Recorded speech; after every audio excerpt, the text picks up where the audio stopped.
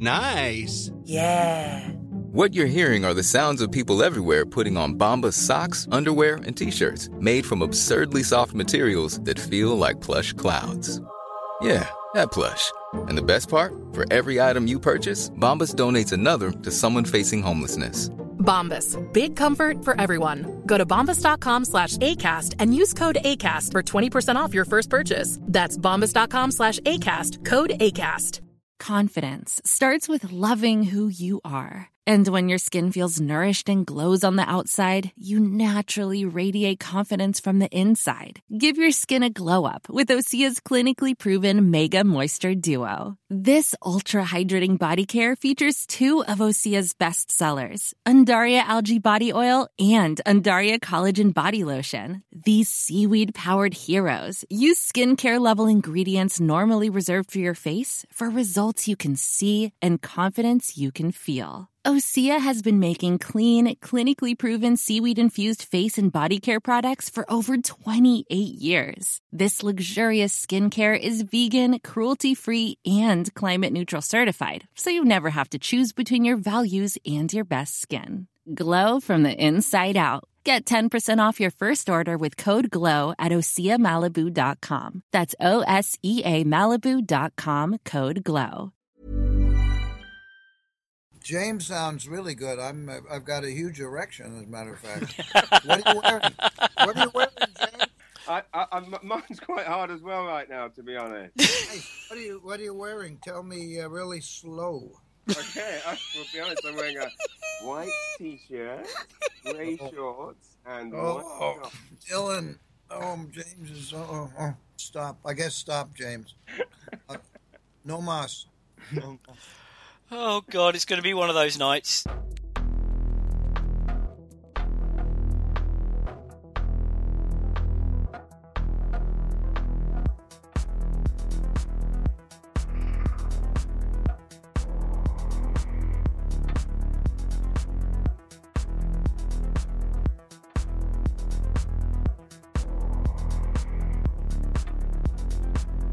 Welcome to Underground Nights. I'm Paul Field in Bexhill-on-Sea, and I'm joined, as ever, by my co-host in Atlantic Canada, Mr. James Mullinger. Hello. Also this week, we have a special guest joining us, an avid collector of films and music.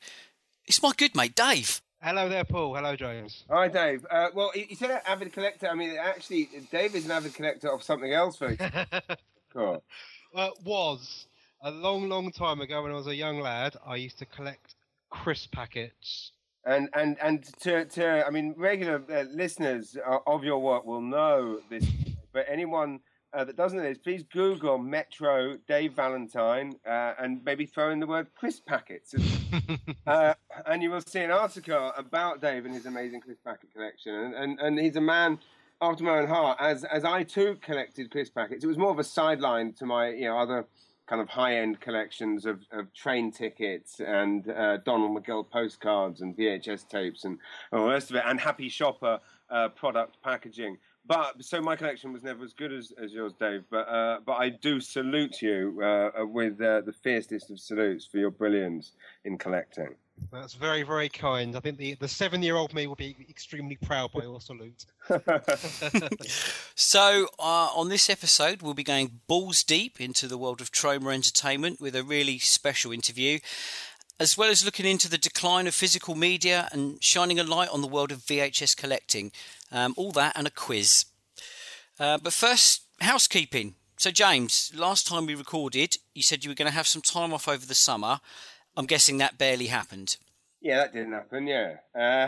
I mean, that said, when it was nice weather, did make sure that my wife and I kind of, put the computers away and, hit the beach with the kids and all the rest of it. But yes, I did end up doing lots of stuff. I mean, both obviously PRing both films and gigs when they came up. But to be honest, I did try and make sure there was enough quality time with the kids and to enjoy the weather, because basically in about a month I hit the road pretty much solidly for about 4 months. So, but it's all good, my friend.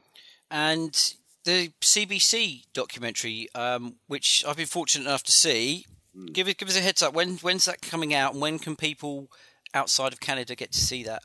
Good question. So on the 18th of September, there's 17th of September, there's a documentary basically about why I moved to where I now live, which is St. John, New Brunswick. And it's a film basically about the city through my eyes, essentially. But it is about, so throughout it starts with me telling my story and my life story and all the rest of it. And then kind of I speak to other people in the city. But the whole the film is framed around my idea that, I come to this small city where people are kind of quite down on the place. I say, well, anything's possible here. And they go, well, no, it's not. And I go, all right, I'll sell out an arena. And then I go and sell out an arena. That's basically the premise of the show. So it's kind of, I really hope that people kind of internationally are obviously people in this city are obviously all over it, which is beautiful. And I'm so happy with how the film turned out. But yeah, for me, the great thing, I hope it's one of those films that's going to be inspiring for people everywhere. And it airs, and again, for me to come here 2 years ago, and CBC is obviously like Canada's BBC, and it's airing on a Saturday night at 8 p.m. So like it couldn't be a bigger deal for me. And then shortly after that, it will go on the CBC website, where I believe it will be able to be viewed anywhere. And if it's not, just get in touch with me, and I'll flog you a pirate copy. Yeah, I mean, it's one of those things that it does translate internationally. I mean, being British, we always hate on where we live, typically. Right. That's it. And even I felt bad, watching you big up this, you've moved there, you massively bigging up this new city that had adopted you. And it was really heartwarming, and I actually felt guilty for my own, I fucking hope where I live, it's shit, Right, it's true, and we do all do it, and I think the weird thing here is that people here do it, but because other people in other parts of Canada don't know what it's really like here, everyone just takes their word for it. So basically, everyone goes, "Oh, well, it must be shit." If everyone there says it's shit, and even when I came in to look at houses, people were like, "Oh, why would you come and live here?" And it's like, well, do you know what? Why don't you go and look at where I lived in Tooting, and then tell me that while you're sitting in your house on the water. And really, actually, I mean, invariably, people. I mean, certainly in the case here, the people that are very down on here are actually that live here are the people that have never been anywhere else, or their idea of they think London is what they saw in Love Actually. They didn't like for example, the funny thing. I mean, here in St. John, right, when I got in, like, oh, don't go down that street. That street's dangerous, right? And I'd go down, and yes, there might be a crack dealer there, and there might be a geezer with one tooth sitting on his doorstep drinking a beer. But where I lived in South London, if someone said don't go down that street, that meant don't go down that street because you will be fucking stabbed to death. Like, it meant actual death, not just having to walk down the street and say nice tooth to some geezer. So yeah, essentially and that's what it's all about. It's about my passion for the place, but also it's about making the seemingly impossible happen. But really, I mean, for my part, it was a celebration of small cities, and just the fact that you're just in a smaller place, you don't have to have small ideas. This is actually a point someone makes to me in the film, that you can have big ideas in small places. You live in Hastings, Dave. I certainly do. Home of the crypt. Oh, I mean, talk about making the impossible happen. I mean, that place. I'm sure Paul passes on that. I had a flatmate or guy I was at university with called Porno Paul. And everyone's got a mate called Porno something. And Porno Paul lived in Hastings. And again, I mean, I didn't even have many friends in my hometown of Maidenhead. So I'd come back with him at the weekends and go out in Hastings. And oh my God, I've never had more fun in my life than those nights at the Crypt. Were you a regular at the Crypt? I certainly was. I DJ'd down there at the 80s night from time to time. Wow. Had some amazing times at the Crypt. I mean, it's genuine. I mean, some of the stuff I did there, we couldn't broadcast, but it was just the most magical place. I mean, there was no feeling like that sticky floor. I mean, the amount of times I landed on that sticky floor in the middle of a furious speed binge. Like, I mean, just what years were you going there? Because I was going there, I guess, 97 to 2000. Yeah. Exactly the same, yeah. Because I think you and I are probably about the same age. I was born in 78. Yes, me too. So there you go, yeah. So it sort of started going down there when I was 18 in 96, but 97, 98, 99 were definitely the high times. Absolutely, in every sense of the word. Indeed. I mean, we're gonna have to. I'm doing that at night. I'm gonna have to play this game. You don't know? I'm gonna shout some names out and see if you know them. Ross Beedon. No. Porno Paul's real name was Paul Lawson, but no, I just thought on the off chance. You never know. I might know them by sight or. Yeah, and the Crypt was a place like that. Everyone knew each other, but only when people didn't really recognise each other the next day when they weren't covered in sweat. Oh, God. Jaws. And aren't you glad that camera phones didn't exist back then? Oh my God, I am. But I tell you what, I do have is loads of print. Like I was a weird. I don't know why. I used to take a camera around with me and actually take pictures in places like that and get them printed at Boots. So I have pictures of like people with like 10-foot spliffs, like with like a spliff next to like a widescreen TV. Like I would literally take pictures and get them printed. I mean, how weird's that? I could honestly listen to stories about the Cryptal Night. Unfortunately, we've got to do the news. Yeah, we'll do the Crypt episode. the Crypt cast. We'll do that sometime. Okay, this week's news. There's not a lot. I'm going to put that out there, but I did find one interesting list. There's always a list comes out. Last week it was the critics' top films of this century, which was a load of bollocks. And this week it's the 30 most divisive movies since 2000. Which is a wonderfully, it's quite a nice list to come up with. I think I quite like that because it makes. I hate the best this, the best that, because it's like, well, who's to say? Like that's just so ridiculous. You know, it's also down to the person. Whereas divisive, you can't really argue with, or No. can we? Well, number one, I was surprised actually that The Room's number one. Yeah, that does seem weird because I mean, The Room, like the people that love it aren't. Let's be honest, they're not saying it's amazing. They're saying it's so shit. I love it.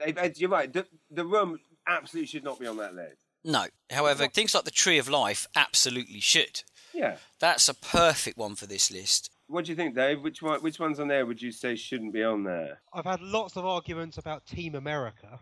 Yeah, right. That should be on there, but ones that shouldn't. Dogville, number 10. Now, it's just not that popular enough, is it, to be that divisive? Well, didn't it get a 5? I thought it got 5 stars from Empire when it came out. Everything gets 5 stars from Empire when it comes out. Yeah. Don't say that. They're watching Comedian's Guide. Interesting you say that. And again, it's funny. I mean, again, like I said, kind of perception is everything. But I always thought that Dogville actually was really, and I've not seen it, but I've always thought I should see it because it was so critically acclaimed. So that's interesting that your impression was that it wasn't. I mean, Tree of Life, absolutely. I mean, what do you think about those kind of movies? Well, I think I know the answer because I haven't seen it yet. But Paul, you recommended to me the latest Nicholas Winding. I can't say his name. Refn, is it? Yeah, the Neon Demon. Yeah, the Neon Demon, exactly. That should be probably at number 1 on this list. Right, and presumably what you loved about it is that it looks beautiful and you just go along for the ride. Yes. Right. I mean, I would say, and maybe it came out before this, but Mulholland Drive should be on here. But then it just becomes the list of weird films that aren't about anything but are actually quite good. Well, that was number 1 on the other list, on the top films of this century. What? Pretty sure it was. It was. Is that the one that I sent to you today as well? I'd seen it before because they did it on Foul Critics. Yeah. Mulholland Drive was the number 1 film of this century. Yeah. Yeah. Well, I mean, Of the 21st century. Right. But I mean, I wouldn't say. I don't think it's a bad movie at all. But you know, I do somewhat have a problem with those films that aren't about anything, like The Tree of Life. Yes. And to an extent, I mean, not maybe. Only God Forgives a bit, but I mean, I guess there was something of a plot there. But then, I mean, at the end of the day, to be honest, I can't really talk about everything that's coming out of my mouth. All I'm thinking about is Mob Handed. That's all I can think about. I mean, and it's weird. I mean, I've now gone around. Yeah, I know you guys talked about this, and I mean, that podcast made me absolutely piss myself laughing. But I no longer think that Mob Handed is so bad it's good. I now think Mob Handed is just amazing. Because nothing has entertained me as much as that. And I'm kind of falling into the same boat with you. But Paul Brooker on Foul Critics, he weren't having it. He just did not get it. No, he got really angry. He was like the opposite of that Harry Enfield character that agrees with everything. Like he literally was like he wasn't even going to let it go. He wasn't even going to concede. Well, I can kind of see why that English prick that moved to Canada might, you know, he wouldn't give it any acceptance at all. Hi, Brooker, if you're listening. No, yeah, fair play. I'm just looking at this list again about divisive films, and correct me if I'm wrong, there's not a single Tarantino film on it. And isn't he one of the most divisive directors currently working? Yes, that is a good point. I guess, yeah, I mean, that's true. How have they worked this out? Like, how have they balanced? I mean, but also, like, yeah, you're right. I mean, because there are people that do hate his work, and of course, there's people like me that just love it, and no film can be too long or too talky of his. But I find it weird, like Nymphomaniac 2's on there, but Nymphomaniac 1 was completely amazing. The sequel was shit. Is that really what people were saying about Nymphomaniac?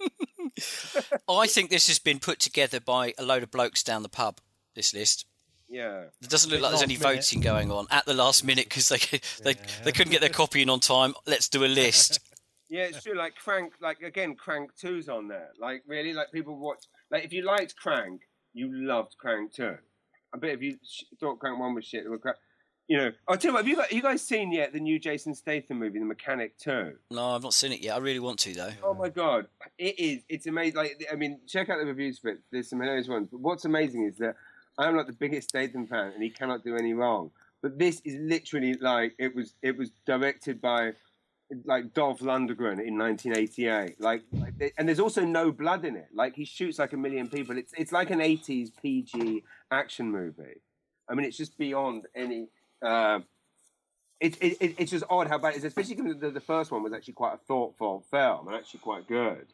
But it's weird. I mean, I love the stage, but this film, it's non-stop action, but no violence. Are we done with this list? I mean, it is what it is. Yeah. I mean, Boyhood, I would agree with. I really didn't really get Boyhood. I must admit, Birdman, I don't think it's a bad film, but I haven't finished it. This does lead us seamlessly into what we're going to talk about later, which is Troma.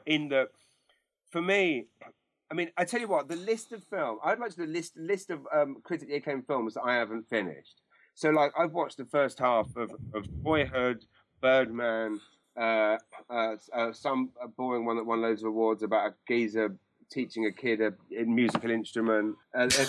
Whiplash. Whiplash, was it? Whiplash, Foxcatcher. Like, they are all fucking dog shit. I mean, I'm sorry. I mean, I know not everyone will agree with me on this, but this is why I spend most of my time watching Toxic Avenger over and over and over again, and Surf Nazis Must Die, is because all of these movies that win all the Oscars are just terrible. They're just, I mean, no, sorry, they're not terrible. They're brilliantly made films, but they're boring.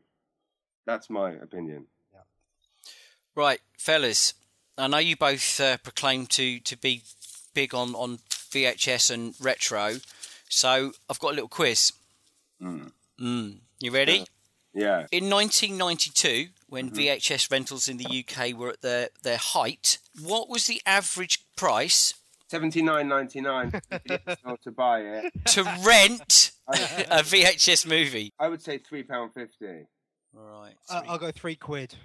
It was actually £1.75, so point for Dave. Oh, well, good, yeah, good, fair play. I mean, the problem there is what they've done is it's average. So I guess that includes all of the children's 50p rentals. In 1992, when it was at its height, how many million rentals were there in the UK? Oh, 1992. Was it still at its height?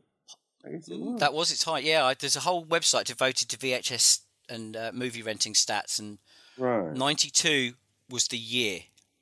Okay. How many rentals in millions? 5 million. Dave, okay. What are you saying? Let's go mega. Let's go 14 million. It was 252 million. Good God! Let's go mega. Not mega enough. No. James, you're 2-0 down here, so you've got a good chance on this next question. I thought you asked how many did I rent a year. Oh, sorry. The first Troma film, according to IMDb, is called The Battle of Love's Return. What year and month was that released in the United States? 1960... no, early 70s. Released? Yeah. Or made? Released. 72? Made in 71, released in 72. September? Dave? Well, he's obviously the Troma expert.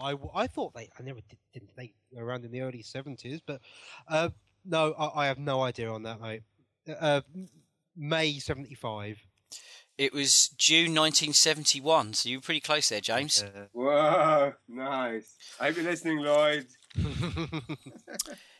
Okay, in 1982, Boots released their Christmas catalogue of all the wonderful gifts you could buy for your family. And the most expensive item in there was a Ferguson VHS video recorder offering video programmability and stereo.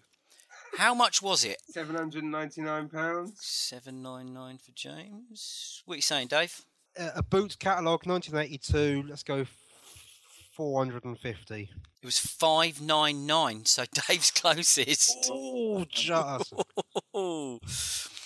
Okay, now we're getting into Mullinger territory here. Been looking up some used VHS sale prices on eBay.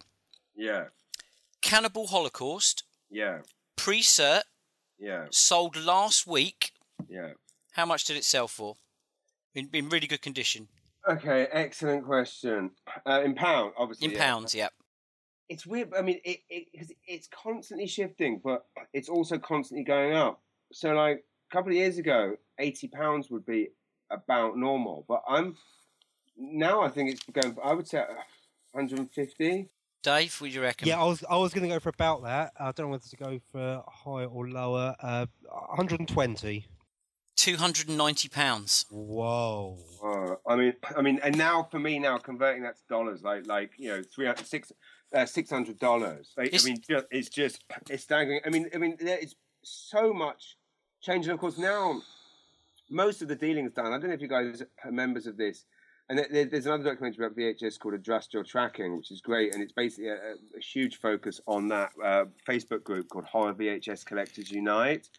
And it's basically people sharing their collections. It's people selling. And that's where people, and it's mainly America, obviously, and Canada. A lot of people selling stuff on there for a lot less. But I mean, that is amazing. When you think Cannibal Holocaust, I would say a decade ago, you could have got for 80. Yeah, I mean, it's really hard to actually get good, reliable VHS prices because there are so many shill bidders and scammers. And go and have a look on eBay completed listings for Disney. Yeah, it's a joke. Yeah. They put one, but for horror, that tends not to happen. Yeah, right? No, that's true. So I kind of think I don't know if this is one of the questions, but like the highest ever sale for that could be one of the questions. Could well be. Right, I've got another one here, and it kind of touches upon VHS and video nasties. And do you know what? I'm going to say it now. I think the BBFC get a bad rap because people think that there's thousands and thousands of films banned and all this, that, and the other. But do you know what? The reality is, how many films do you think the BBFC still have banned as of now? Well, I think I would say is I don't know if they get a bad rap now, but when they were getting a bad rap, and certainly in movie fan circles were slagged off relentlessly, I kind of felt like they deserved it. Back, 15 years ago, 20 years ago, when every single movie was having 2 minutes chopped here, 3 minutes chopped there. And of course, for losers like me, it made life interesting because my life's mission was to find the Commando on American NTSC tape, which had the extra 3 seconds. Why do I need that 3 seconds? But I was obsessed with finding there. But I kind of think back then they did deserve it. But now I would agree. To be honest, now I would actually say they let too much through. Go on, then how many are still banned? Was that the question? That's the question. That's still banned. Still banned. Does that include pornography? No, it's only stuff that's been submitted. Yeah, but good point. But I think in a year I'd say 2, 3. Yeah, it's not many at all, is it? No, this is so since the beginning of the BBFC, how many films that have been submitted are still currently banned? Sorry, that's still banned now. Mm. So in the last 30 odd years or so. I would say there's probably still 20, probably. Yeah. Okay. Island? No, not Island. Yeah, it's not many, is it? 12, 13? Let's go 12. It's actually 24 in total, and that includes stuff that they've never bothered to resubmit. Right. In the last sort of 10 years, there's very little. In 2015, there was a film called Hate Crime, which I have seen, actually, James Cullen Bressik's, and that's a home invasion rape film with some kind of religious and racist overtones. Bunny Game, that's more raping. Lost in the Hood, that's gay raping. Back to 2009 and the amusingly entitled My Daughter's a Cocksucker, which is incestuous throat raping. And back to 2009 again for Grotesque, which is also raping. Which, you kind of have to say, I mean, I'm assuming the second before last one was porn. And that is a huge part of the thing. Like back in the day when they were cutting a close-up of a knife coming out of someone in Friday the 13th. I mean, what a waste of time and what a waste of them just trying to make themselves seem like they have a proper job to do. But the thing that I do agree with is when they're cutting porn, I mean, not that it makes a difference because everyone can get everything anyway. But, you know, when they're cutting porn, if we're going to, obviously porn is, you know, and then, of course, at one point they made porn legally R18 legally available in pawn shops. I think it's fair enough for them to cut out, you know, choking and, you know, I mean, basically anything where someone is being physically harmed. I don't have a problem with them cutting that, but I think back in the day, it was crazy the amount of stuff they, just those little cuts here and there, and obviously, you know, the video nasty thing, which was ridiculous. But equally, I say exciting time. It was an exciting time for a collector, but it was also terrifying. I remember being at film fairs that were raided by the police, and friends of mine that were selling, you know, pirates being, you know,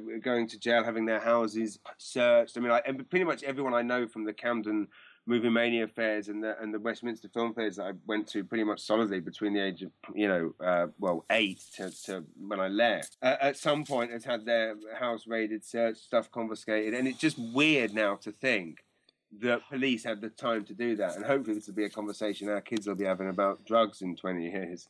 I was just going to say, just watching that documentary last night about VHS Forever, and they mentioned about how in the era of the video nasties, people were having copies of the big red one taken off them. That's right.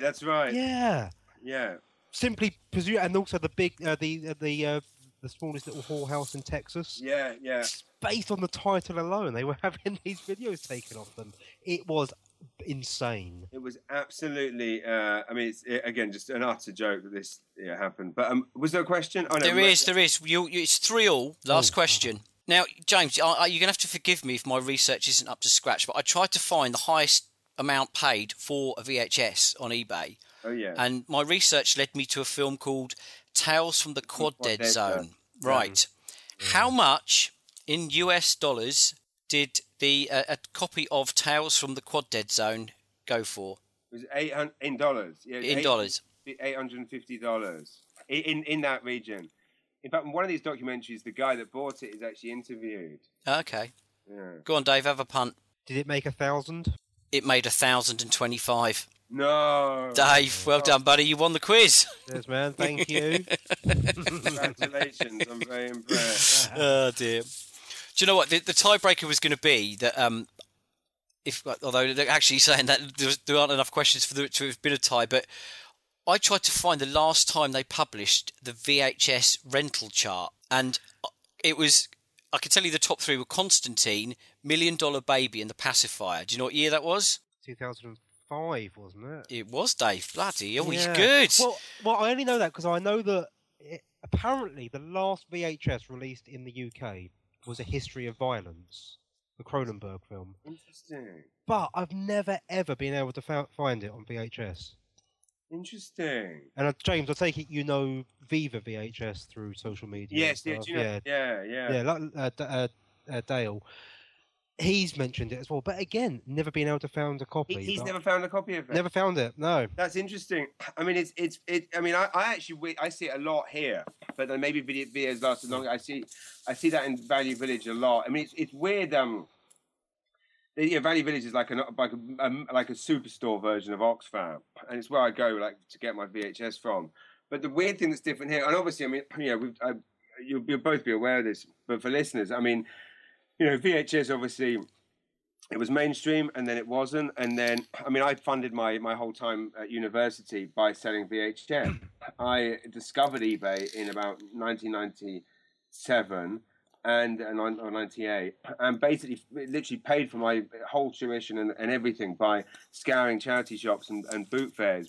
I'd go to eBay, see what highest priced item first was, and I'd go and find those things. So I'd find out that Jack the Ripper with Michael Caine was worth $300. Yes. And do you remember that? Because you couldn't get it. Yeah. So I'm in my crack den in Tolworth near Kingston, getting FedExed by some American $350 in cash for this thing I bought for £1 at the. And of course, back then, even then, it was hard to find video nasties. But of course, I mean, now there's no. In England, there's no one currently sitting with a garage full of VHS that either doesn't know what they are. Like, there's not, the glory days of like someone turning out a video. Someone's bought a whole collection of videos, sits in their garage, and they turn up at the boot fair and flog them for £1 each. That is over. Yeah, I'm afraid so. It's like you made the comparison earlier to vinyl, and it's in the same way that no charity shop has a copy of the Beatles' White Album that's knocking around because they know the value. Exactly. And if anything, the problem that's going to occur, like vinyl, is that everybody thinks that because it's vinyl, it's worth money. I turn up at a yard sale, and the bloke will be like, "Oh yeah, the vinyl's collectible," and he'd have a pile of classical albums, and just it's like not all vinyl is worth, And as we were talking about, with those ridiculous Disney things on eBay, people trying and scamming and trying to sell Disney videos for $2,000. I mean, the reality is it is super hard. And the Facebook group VHS Horror Collectors Unite, which is just a godsend and is amazing. And these guys obviously sharing their tapes to each other for very affordable prices. But I mean, that's kind of. You just realize how many thousands of people there are out there now collecting. And as you say, people know. We're going to look at two documentary films this evening that we've all watched. And we're going to start with VHS Forever, The Psychotronic People from 2014, which is directed by Mark Williams. And lots of talking heads, including our very own James Mullinger. Mm-hmm. So how did you get involved with this project, James? Well, funny enough, I pretty much know everyone in it. That is pretty much my circle of collecting buddies. My dad's a collector of various things and has been very supportive of me collecting stuff, especially as a kid. Didn't have many friends, so when I discovered a passion for VHS, which began at age 7 or 8, I found a radio. It was before we even had a VHS player. I found a radio rentals catalogue. And I would cut out the covers and stick them in. I was just obsessed. I mean, the same story you hear from all VHS collectors, the beautiful smell in the video shop, the smell of the smoke embedded in the clamshell cases, the artwork. I would stare at these covers, for hours and hours in the video shops. And it was just this magical, mystical world were video shops.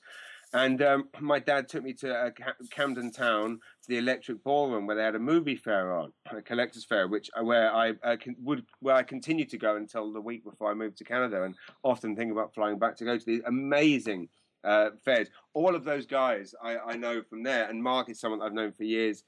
He used to buy stuff from my store. We would swap. I used to sell as well, so I know all these guys. And a couple of years ago, I was in London for a week, and they said, "Oh, if you're over, do you want to be interviewed for this?" So we shot it at the Cinema Museum, which is an amazing place in Elephant and Castle. Not many people know it's there.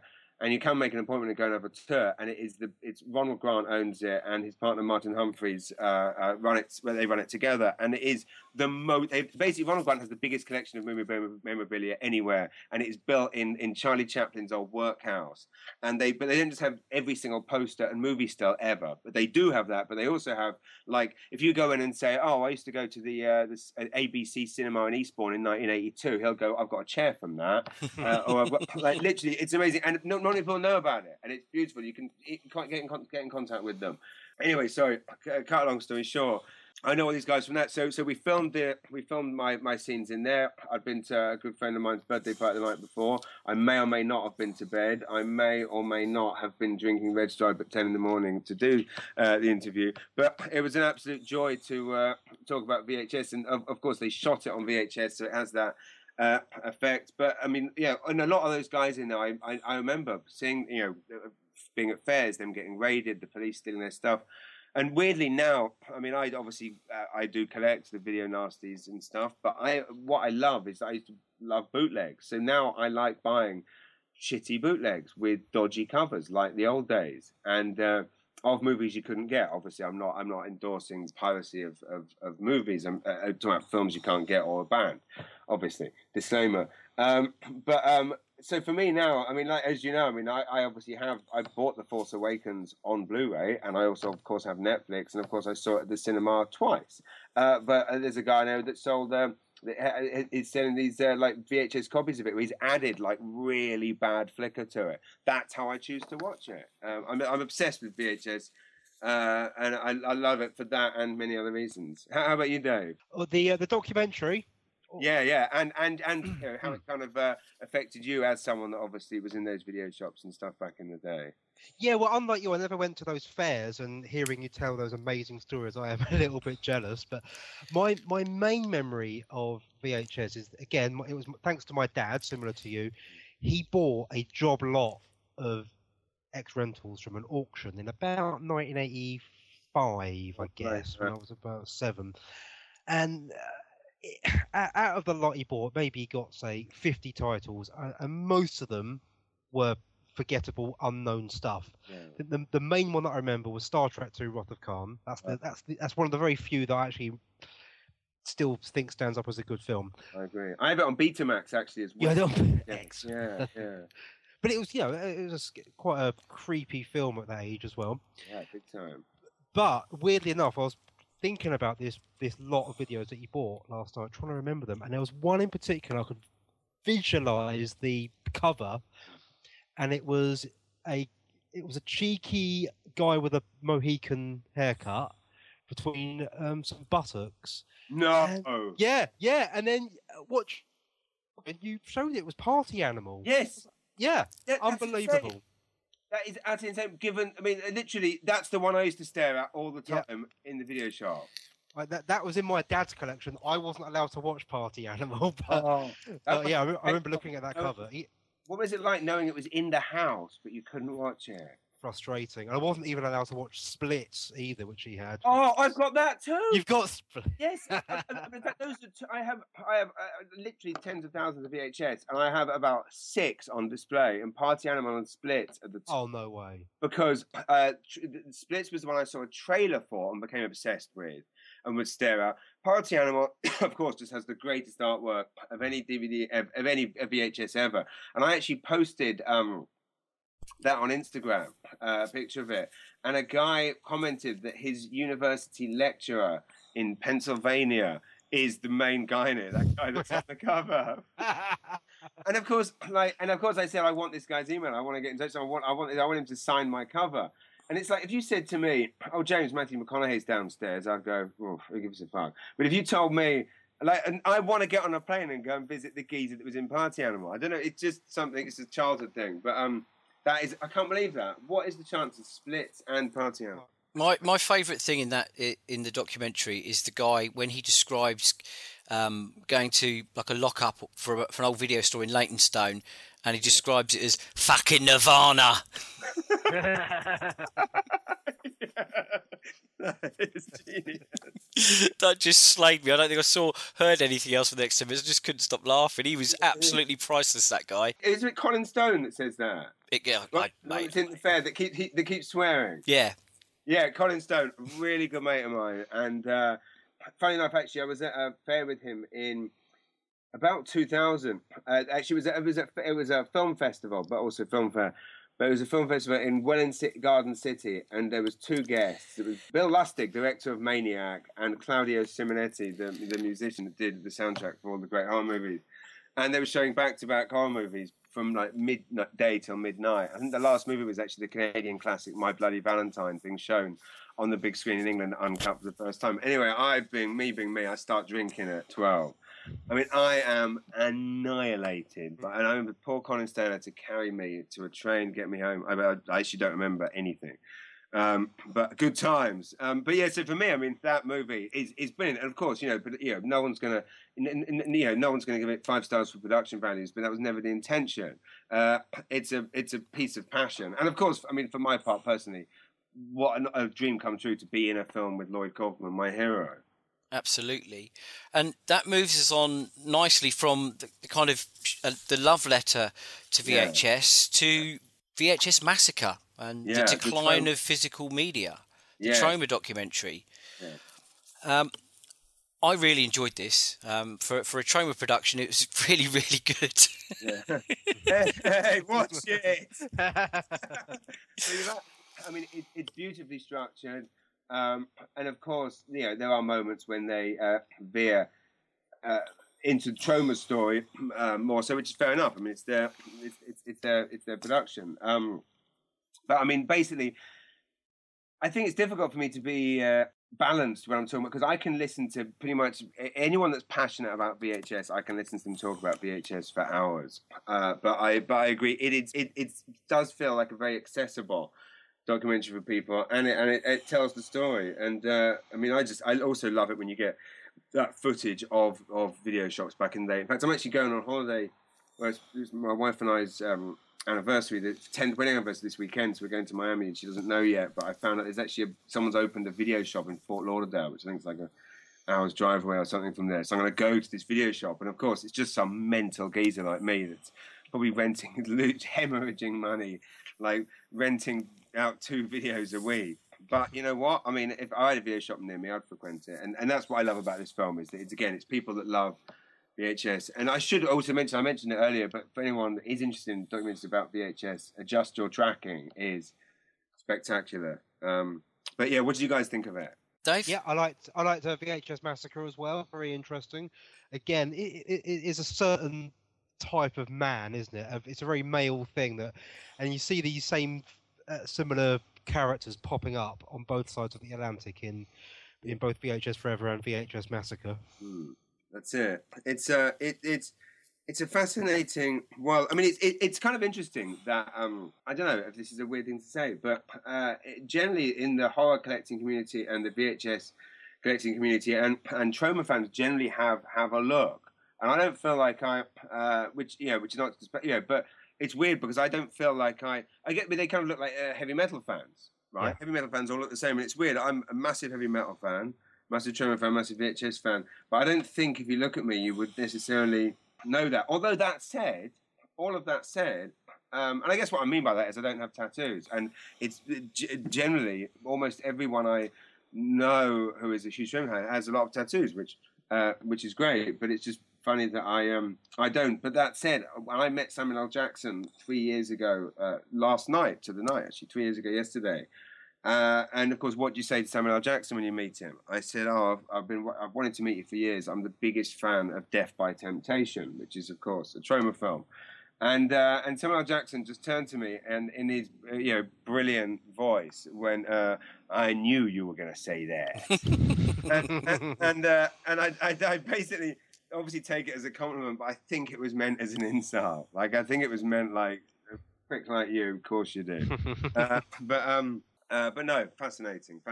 So for those kind of this VHS Massacre, the documentary, it kind of charts the downfall of VHS and then in turn the downfall of DVD as well, and explores how people are going to get their content into people's homes. And the thing that struck me, and I always moan about, is that when you used to go to video shops, you could literally spend ages in there looking at the covers, mulling over what you were going to watch, and you don't get that experience anymore. And then I suddenly realised I've just spent 25 minutes flicking through Netflix covers, so you can, in a way.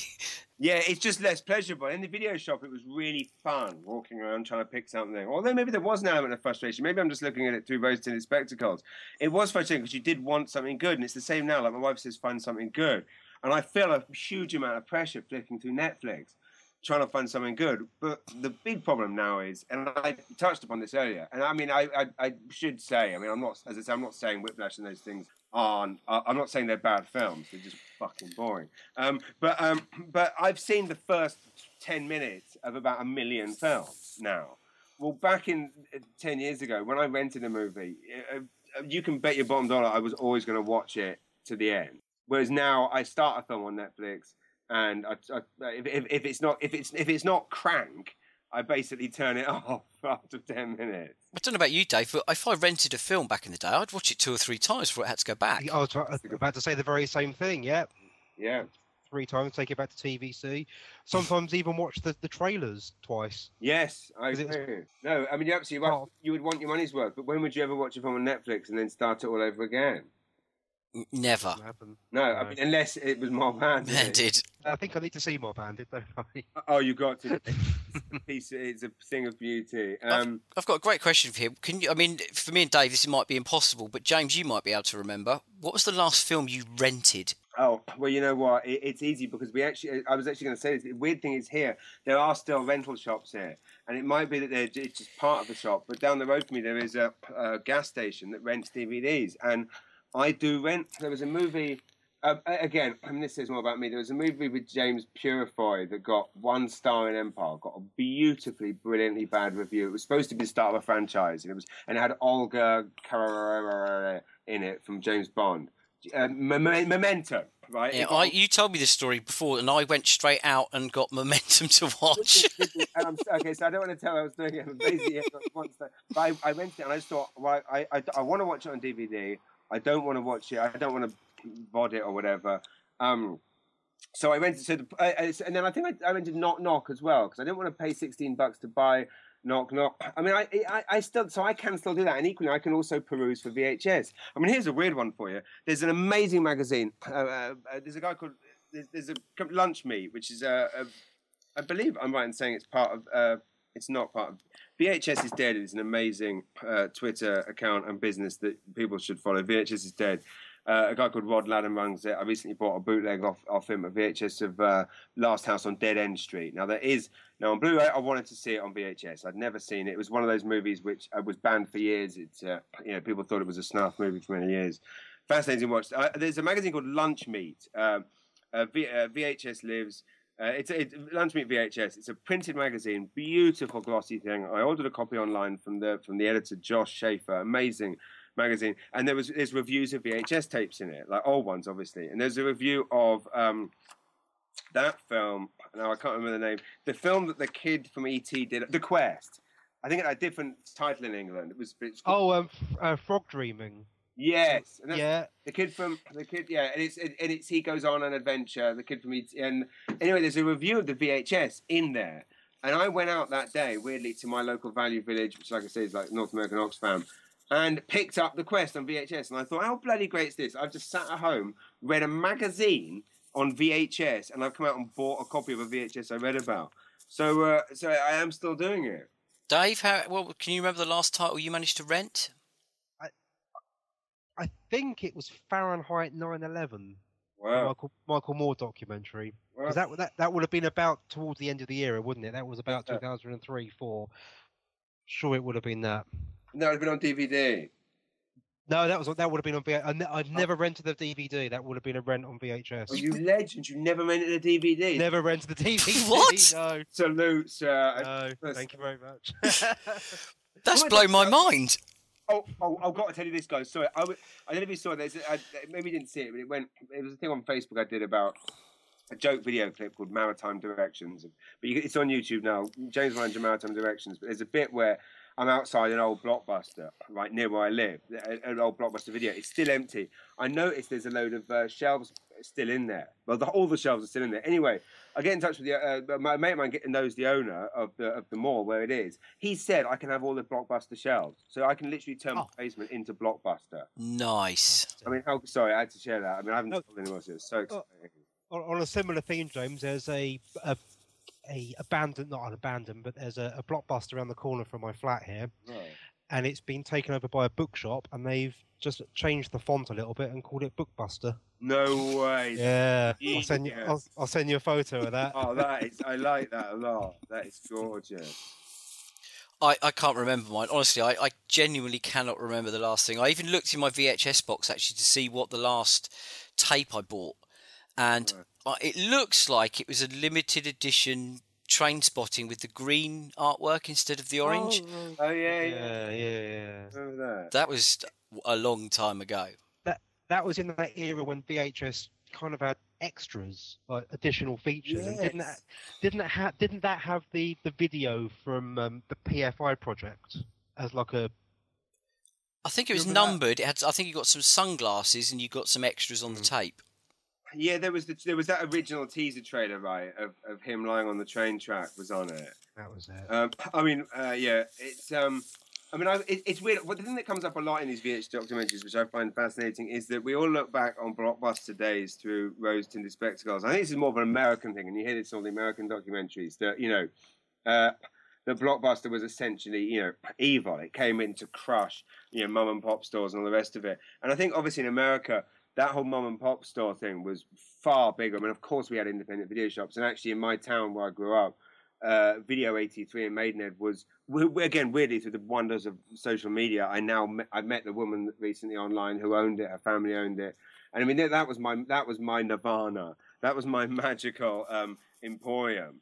But yeah, but we look back on Blockbuster as the wonder. And I look back on my time at university as spent most of my time walking on Blockbuster trying to pick what I was going to rent. But essentially, it was evil because it crushed all the other stores. Dave, do you remember there was a VHS rental shop in Queen's Road, just opposite where Safeways is now and up a little bit? Well, that guy in there, anyway, the story being, he used to give us like tapes from under the counter.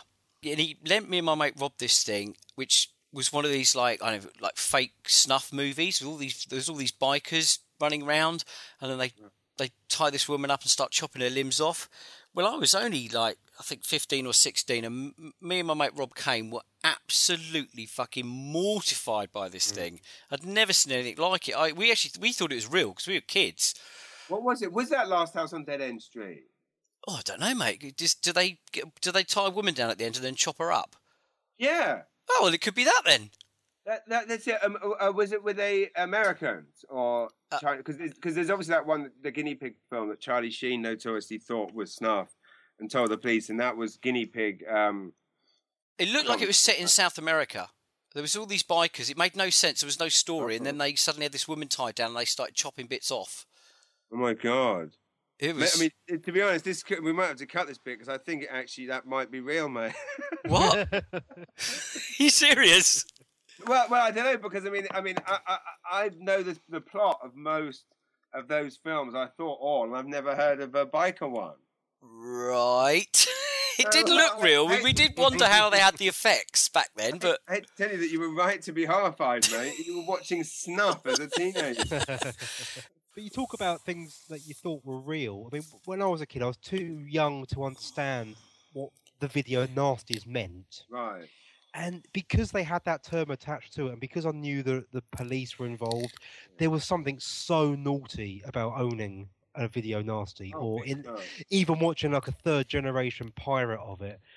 And I at that age, at that very young age, I genuinely thought, well, they must be real. They must be real horror stories that they've caught on film. Same, exactly what I thought. I mean, because why else would they be reacting like that? But you're right. That's actually something we haven't touched upon. I mean, it was the frisson of excitement of putting a tape in, knowing, what was on, knowing that you had this thing that you weren't supposed to have. I mean, there's nothing like it. And the fact that now, we've talked about this before on Fred's Pocket in the first episode, but the fact that, that now all of this stuff is right there. And I guess this is kind of more on the point about the decline of media and so forth. Like, I signed up for that amazing, what's the Troma website called? Troma Now? Troma Now, yeah, which is their Netflix, basically. It was interesting what Lloyd was telling us about how, Netflix and all these other outlets basically screw them over. They come along and they say, oh, hi, we're little Netflix, we're new.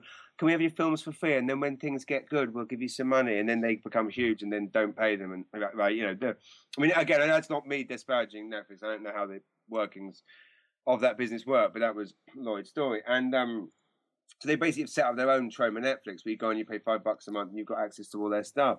But I did watch a couple of things on there, and I will stay a member forever. But for me personally, I want to own the physical thing, or not, and I want to put it in, and that could be DVD or VHS.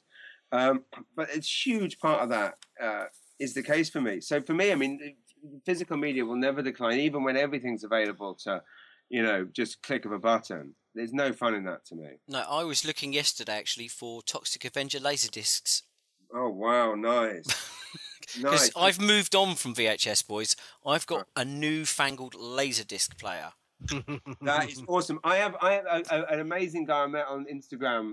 I should say at this point, if anyone is interested in my collection, do go to at Tromaville Citizen Instagram, and also Tromaville Citizen on Facebook. That is where I mean all the pictures for my collection. I met a guy again, another Troma fan, he said, I've got a spare Wizards of the Demon Sword Laserdisc, which is a brilliant Troma film with Michael Berryman, and makes Nympho Barbarian and Dinosaur Hell look high budget.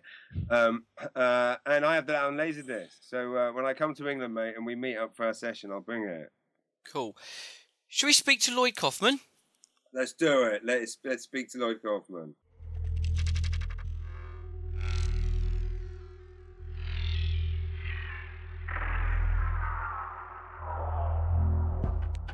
Our Underground Nights guest this evening is a producer, director, screenwriter, editor, composer, author, actor, and above all, a renegade.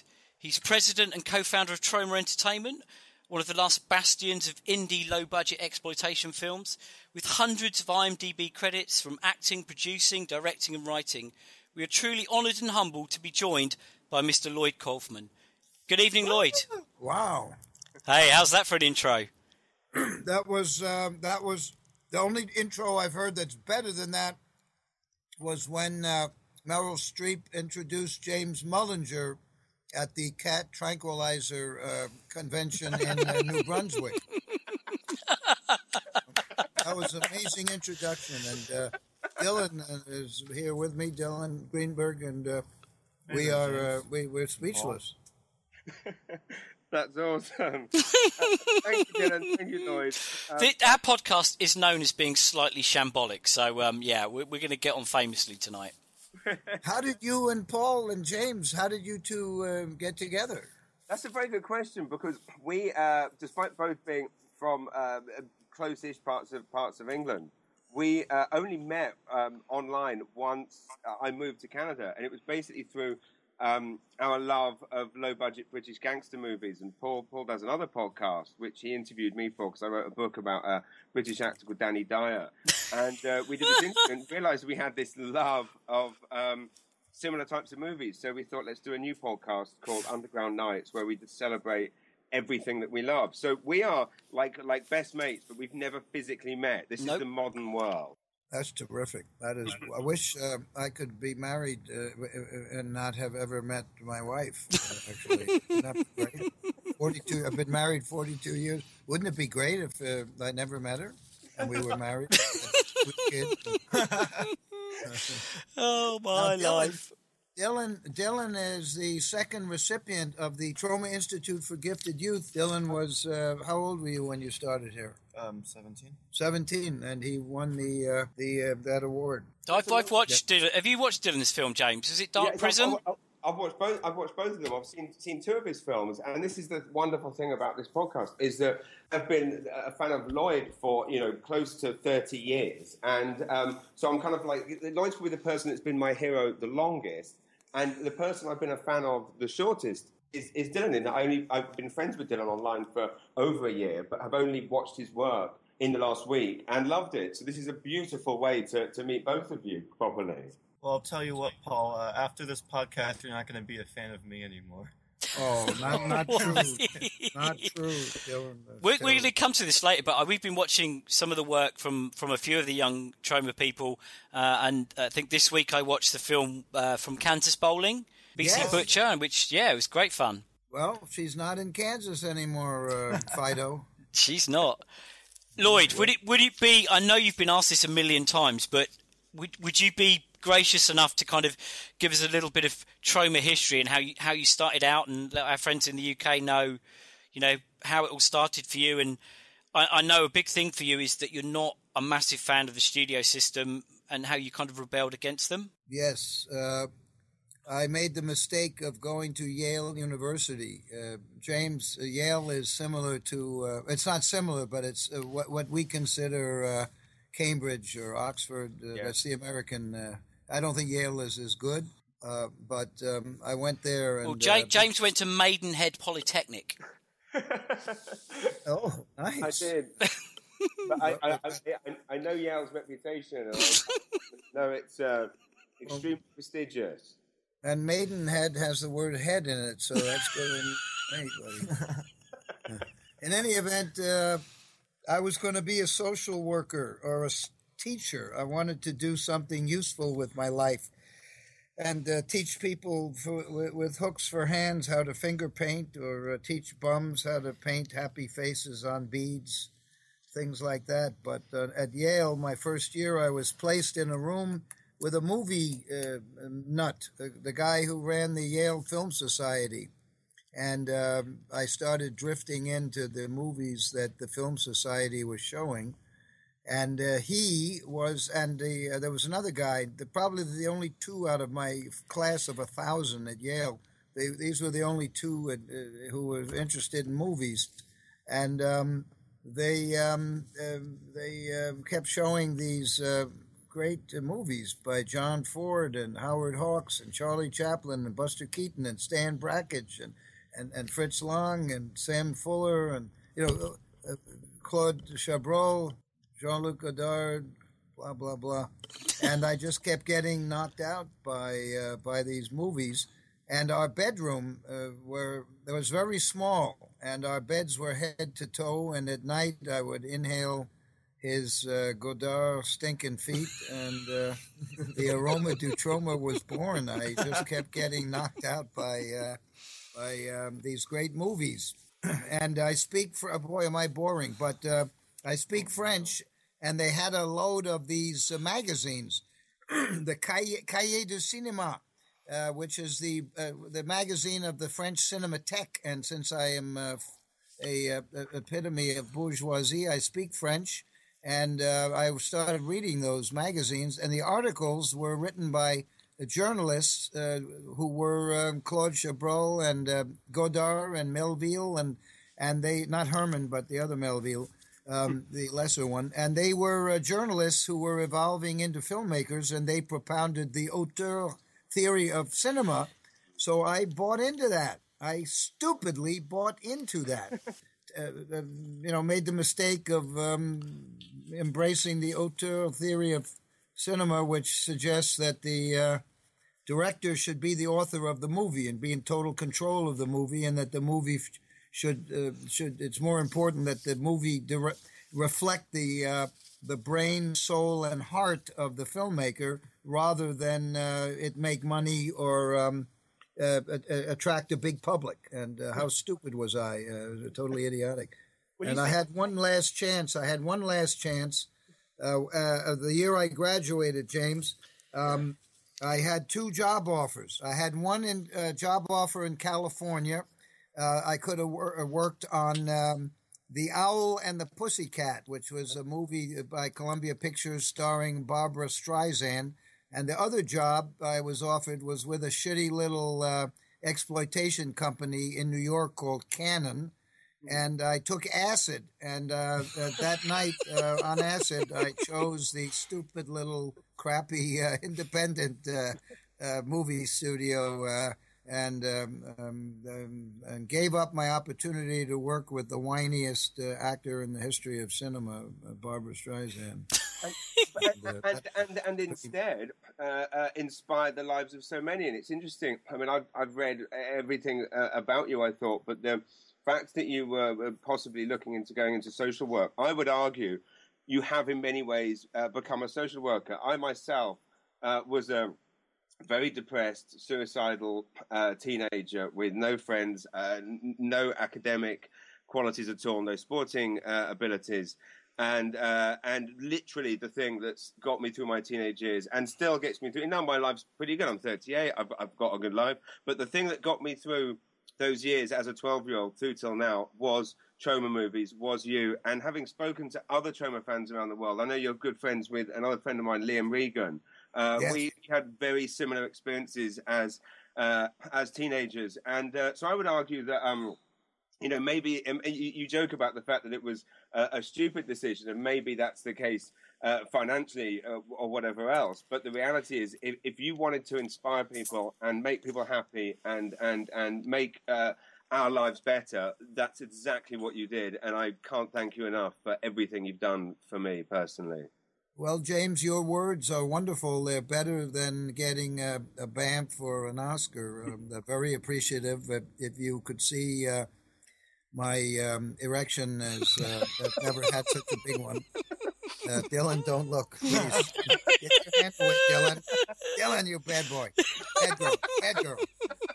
Sorry, bad girl. So instead of teaching the people with hooks for hands and teaching the bums how to paint happy faces on beads, I eventually, around my second year at Yale, I decided I wanted to film them and give what I have to the movie-going audience. So it's I guess the fact that I went to Yale really is what. I didn't really look at movies when I was young. I wanted to enjoy the comedy of James Mullinger, but unfortunately, this was before 1968. It was before the internet, so I couldn't find James Mullinger. You're about 80 years old, right, James? That's correct. I'm joking. No, I'm a fan of yours. Don't worry. Oh no, that's honestly, I can't tell you how much that means to me. Yeah. And honestly, like I know a lot of people kind of say to you how much you've inspired them and so forth. And obviously, for me, it's kind of has two facets. It has the kind of side whereby you have brought joy into my life almost every day of my life from 12 to 38, and now I have a 5-year-old son who loves his Toxic Crusader toy. I must admit, because the BBFC slashed the 18 certificate Toxic Avenger VHS release so dramatically, my 5-year-old son has seen it because it's basically a PG, right? Or maybe I'm a terrible father, I don't know.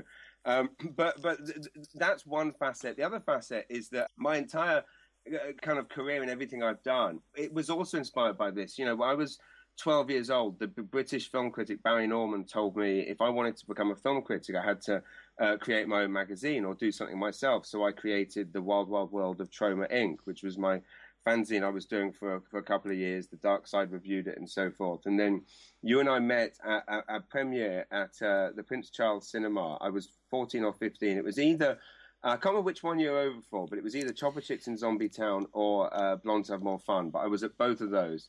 And you and I did an interview. My dad filmed it, and this interview ran in my fanzine. And then when I took the journalism course at the Maidenhead Polytechnic, I did the Wild Wild World of Troma as my kind of final paper and received a distinction for it, which basically led into a 15-year journalism career, and then of course have kind of through stand-up kind of steered into doing film stuff as well. So I mean, quite literally, like my path, both kind of emotionally and literally, has been steered by your support, but also your work that has inspired me. And I'm sorry, I don't mean to sound too sycophantic, but this is a great moment for me just talking to you. Well, you wet the bed last night, James. You were so excited. That is true. I was masturbating furiously all night. My wife woke up and said, "Did have the Ghostbusters been in here?" And I just said, "No, I'm sorry. You were swimming in my semen." Well, you've made a goat very happy. With the new Ghostbusters, I believe it's actually Sea Women. Oh, ouch.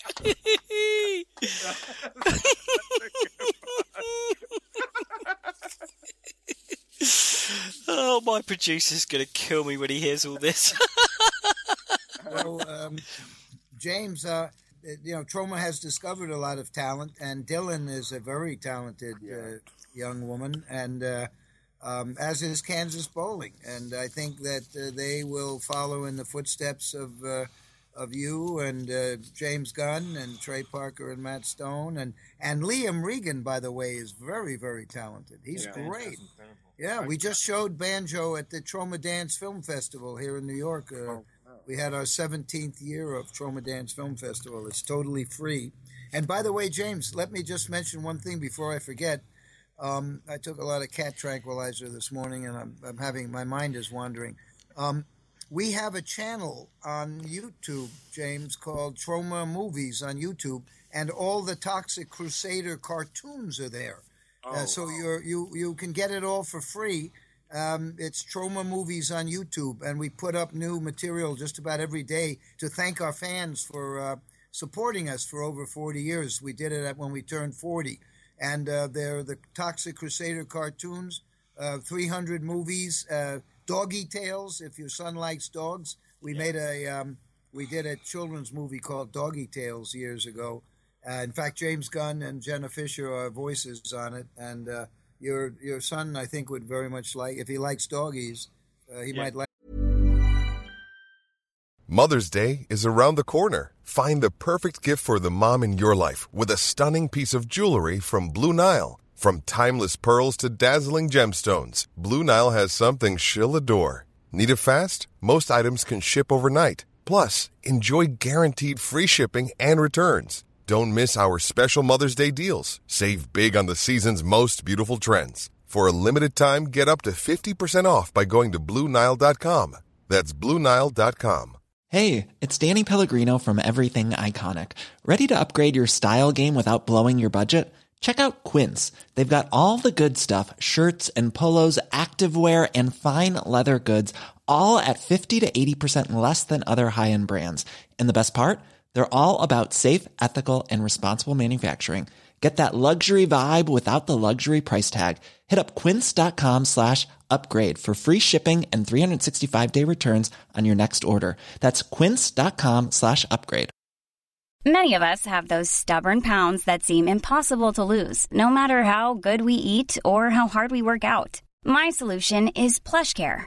PlushCare is a leading telehealth provider with doctors who are there for you day and night to partner with you in your weight loss journey. They can prescribe FDA-approved weight loss medications like Wegovy and Zepbound for those who qualify. Plus, they accept most insurance plans. To get started, visit plushcare.com/weightloss. That's plushcare.com/weightloss.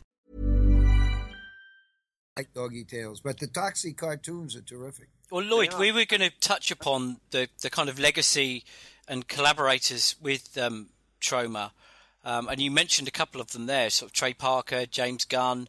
Proud for those guys that have gone on and forged amazing careers in Hollywood. Well, certainly they owe it all to me, but they're so ungrateful. They don't send me money. They don't, you know what I mean? I'm getting smaller and smaller in their rear view mirrors. I mean, I only go to see there's certain type of movies I like, and I must admit, and I'm not disparaging these films, and I tend to not disparage things that I don't like, but I personally don't really like superhero movies. To me they're all the same, and I'm not saying that people that like them are morons, but they are. I went to see Guardians of the Galaxy at the cinema purely because someone told me that you were in it. Well, I thought Guardians of the Galaxy was terrific. I also don't like those superheroes. I can't sit through the Batman movies anymore. Yeah. They're horrible. And but I thought Guardians of the Galaxy was crazy and sweet and sentimental and the dark. I thought it had everything going for it. It had a great soundtrack. Especially, and it's funny. I meet young filmmakers who they say I look at their movie and then they start making excuses and they say, well, I only spent $10,000 on the movie. I don't usually say anything about the movie, but they always say, well, I think it's a good movie, but I only spent $10,000 on it. With the Guardians of the Galaxy, I sort of want to say, I think it's a good movie in spite of the fact that they spent $200 million on it. It's kind of weird. But it is. It's terrific. Considering that they spent $200 million on it and they have to be all things to all people in order to come close to breaking even, I thought it was really terrific. However, I'm very bitter that I'm not in the sequel, the Volume 2. Which is a shame because, as I say, it means that I won't go. And this is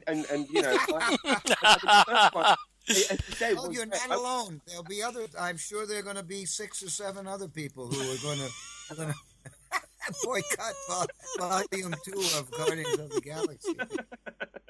Can I just say, actually, it's funny you mentioned about the Toxic Avenger cartoons being online because I do obviously visit the Troma YouTube channel, but traditionally only if I'm on the road and don't have my collection with me because I am still, I was going to say quite traditional, but very traditional in that I watch DVDs and Blu-rays, but I would always rather watch a VHS. So, I mean, my son and I watched Toxic Crusaders on a VHS tape, and for the most part, I would always rather watch a film. To the extent there are people online selling films, I watched that movie Bone Tomahawk on Blu-ray, but there's something missing. I loved it. There was something missing, so I found a guy that was selling VHS versions of it online, so I bought the VHS so I could watch it on VHS. So for me, even though I love the way in which you've kind of branched out and you do these gifts for your fans, and for me, I was in Montreal a few weeks ago and I was in a hotel room all day, so I watched Night Beast through your YouTube channel, which again, extremely generously is there for free. But if I'm at home, I would always rather watch the VHS of it. Good news, James. Our Blu-rays that we're making, they look like shitty VHS. So don't hesitate to watch the Blu-rays of Return to Nukem High Volume 2. Yeah, because Lloyd, can I just ask? I'm sure you've been on record as saying that VHS is pretty shitty. No. Yes. No. Yeah. I feel that. Sorry, James. I much prefer. There's this hot new medium called Laserdisc. I think it's going to catch on. Hey, I've got one of those. I'm in the market for some Toxie laser discs. Actually, it's funny you mention that, right? I mean, and I obviously own all the Blu-rays, and 90% of them actually do look great. But there was, and I wasn't going to even bring this up, but there was obviously controversy about the Rabid Grannies Blu-ray release. What's your feeling when something like that happens? Because you are obviously very loyal to your fans, and your fans generally don't get upset. But that was something which, I bought it. I didn't personally have a problem because I wanted to see all of that gore in one place together. But there were, I don't know what these people were, Blu-ray purists, whatever they are, that had an issue with the quality. What's your kind of feeling about that? I was surprised at that myself because we're totally incompetent. We fucked up from the beginning of DVD and Blu-ray. We've made huge mistakes and put them on upside down and out of sync and the wrong version. I'm amazed that they even bother to... By the time Rabid Grannies Blu-ray came along, I'm surprised anybody was on the other end of the phone. We're constantly incompetent. That's 42 years of that, as a matter of fact. But that's clearly a problem with it's that thing of it's a negative side of being successful. Like suddenly, when Rabid Grannies came out in the 80s, and I'm sure Dylan was watching it, I was watching it, and Liam Regan was watching it. Like, we're not minded that way. But then suddenly it becomes a cult favorite, a cult classic, and then it gets released, and you think it's going to go just to the fans, but instead it goes to all these people who've heard about this movie, and because they're all pricks, they can complain about that. So maybe it's actually a sign of being successful that. That may well be. We live in we are incompetent. There's no question about it. So I have to correct you to that part of it. But we certainly live in an age of snark. Every little kid, every pimply fat teenager's got a blog in his mother's basement and is bad-mouthing somebody. Yeah, it's true. So it's part of the they don't. It's very hard for anyone to realize how difficult it is for Troma because we have no revenue. Nobody's really, we have no alliances with any of these giant conglomerates. And, we're 8 people basically doing a movie studio. And but it's hard for somebody, for a fan out there, it's hard for him or her to see how difficult it is. The only way you can get a sense of it is to watch, and I'm sure, James, you have seen our in-house documentaries like Poultry in Motion, Truth is Stranger Than Chicken, behind the scenes of Poultry Guys Night of the Chicken Dead. When you watch those documentaries that we've made about the making of our movies, then you can get a sense of just how tough it is because we're trying to compete with Guardians of the Galaxy. And, definitely. And again, to be honest, I mean, I would watch those documentaries and often think that some of the stuff was staged. And then now kind of, being involved with I mean, I do everything from, local community TV through to, British movies, all this kind of stuff. And now having been on, I know how incredibly hard it is. And also, I mean, I also know how, the concepts that people thought that Rabid Grannies could have been, that they would have had you would have had the perfect master stored there that could go through some $1 million restoration process to create this new, absurd to think that would even be on the table. It's like here's the movie uncut as it was intended with the gore that you all wanted. But you're right, it's I can see it and I know how much love and passion goes into it because. I now, I try and produce something myself, and just the absurd costs involved. It's unfathomable. Well, also, we have to the replication factories where we go. We can't use the one that Sony or Rank use. We have to go to the cheap ones, and very often the cheaper technical services are the shitty ones. So they fuck up the DVDs, and it's so tough, and there's so many steps along the way to getting to the final version of a DVD, and also thanks to the Motion Picture Association of America or your censor boards, there's Rabbit Grannies probably has 6 different versions. So, Citizen Toxie, the 4th Toxic Avenger movie, there's got to be 5 or 6 different versions of it because they're played all over the world. So we put it out on Blu-ray, and somebody picked up the wrong version, and and you never know until unless you check every little detail along the way, you don't get it. So we only find out sometimes when the movie's out there with our fans.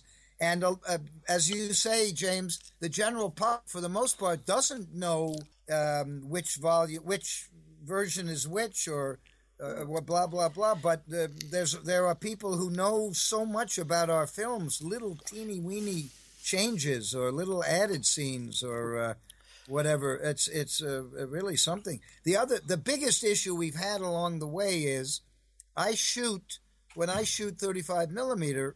I keep microphones and everything out of the entire field.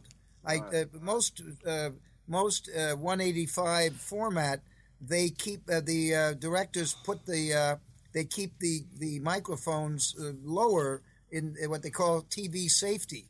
But I keep the mics and everything and out of everything. It's full frame. So when I put stuff up on DVD, when I put a movie on DVD, it doesn't look like a Band-Aid. It's got more information than the widescreen. I've got the widescreen, and I've got on top and on the bottom.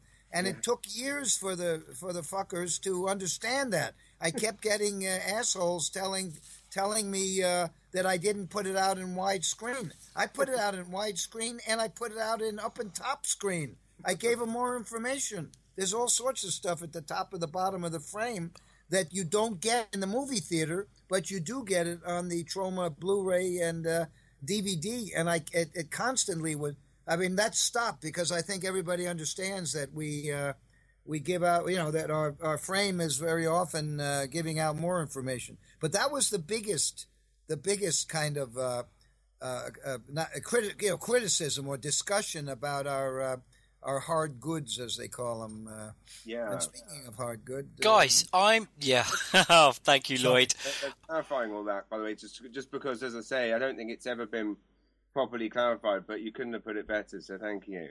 Okay, well, thanks, James. By the way, if you get a chance, the Toxic Avenger musical, it played in London for about 6 or 8 weeks, but it's sort of roaming around. It was in Toronto, and keep an eye out for it because it's very good. It's hilarious. It's got incredible reviews, and it's one of those rare things that seems to please everyone, right? Troma fans loved it, but theatre fans loved it, and I mean, what an amazing thing to happen. I saw the show in London, and half the audience, the same as in New York. It ran over a year in New York. There were only 5 actors. The music was written by David Bryan from Bon Jovi, but the audience was about half Troma fans with tattoos and things through their noses and penises. I inspect the penises individually, and little old ladies who go to see Matilda. It was fascinating, and that's been the case.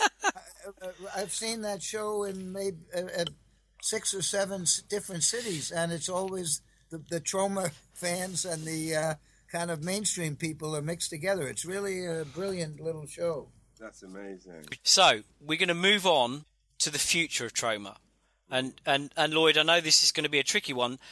How do you engage a whole new generation? I know you've put stuff on YouTube for free, which is a masterstroke, because just in the UK, I was looking on the streaming services to see what was available.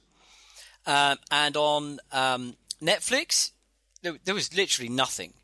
But bless them, Amazon Prime Video in the UK, they had a fair few Troma films. In some countries, I believe Class of Newcomb High is on, because I searched different chat rooms and stuff for the word Troma just so I can join in, and I've had people talking about like people that had seen Class of Newcomb High in the 80s on VHS. So am I right in thinking, Lloyd, that is on Netflix in some countries? I don't know, honestly. We hate Netflix because they pay us nothing, right? And then they complain. They say, "Well, we don't have any money because we just had to license the new Superman movie, and or we're making a series of House of Cards, and we just don't have any. So we can't pay you anything." So where do they get the films from? Is it through a distribution deal that was agreed years ago, and someone else is supplying them with? I'm sorry. What was your question again? Oh, I guess my question is like I believe, and I could be wrong, but I believe that like Class of Newcomb High has been on Netflix. Is that another company that you signed a deal with? No, that probably here's the way it works. When there's new Dylan, you know this. When there's new technology, they come to you. Right. The guys who start the new technology, they come and they say, "Oh, we don't have any money now," but and they're not going to get the movies from Rank or Sony or Paramount. Because they don't have money, so they go to Troma. We have 1,000 movies. So, and they go to us and they say, "We don't have any money. We can pay you a little tiny bit now, but you'll see when we get traction. You're in with us right from the beginning." And then, of course, as soon as they get traction, then they fuck us. And they either don't give they give you a very bad deal. And that's been true with HBO, with Showtime, with Sky, with every new technology. And we know it. We know it. But James, we're desperate. So we take the few crumbs at the beginning that we can get, and that's probably why we're on Amazon Prime. And they'll start squeezing, squeezing and squeezing and squeezing, and at some point we'll just walk away. It's just that's the way it works when you're independent. But your stuff being on YouTube, are you able to monetize being on YouTube by putting ads in, or is that? There's no money. No, really? There's pennies. It's not. When I see a film that's got 1.5 million views, they're not paying you anything, no? They pay something, but the deal keeps getting worse and worse, and you can't. We certainly can't. We're inches away from going out of business, quite frankly. So in the UK, I mean, I'll give you an example. We have no. We get nothing from the UK. Yeah, we have no DVD stores. You can't rent a DVD in the UK. You certainly can't rent a VHS. If I go to a streaming service like Netflix, none of your films are there. There are very, very few on Amazon Prime Video. How do you get to that UK audience? How do you engage with that next generation? We don't. We have no. That's the problem. The way the industry has evolved is that in our country the legalized bribery, which they call lobbying, has gotten rid of all the anti-monopoly laws. There used to be rules prohibiting the big studios from owning and controlling the cinemas, but those rules went away under Reagan. So now there's only really 2 chains in the United States. There are a few little crappy theater chains that we play. If I direct a movie, I can get into about 300 screens, but they're mainly crappy. And they're mainly calendar houses. And that's true all over the world. There's every anti-monopoly law has been done away with. It used to be that the U.S.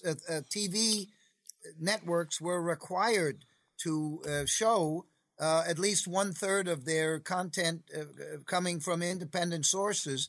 And under the reign of Clinton, they did away with that particular rule. So now the big conglomerates can own the content that goes on the networks and also do not have to show anything that comes from independent sources.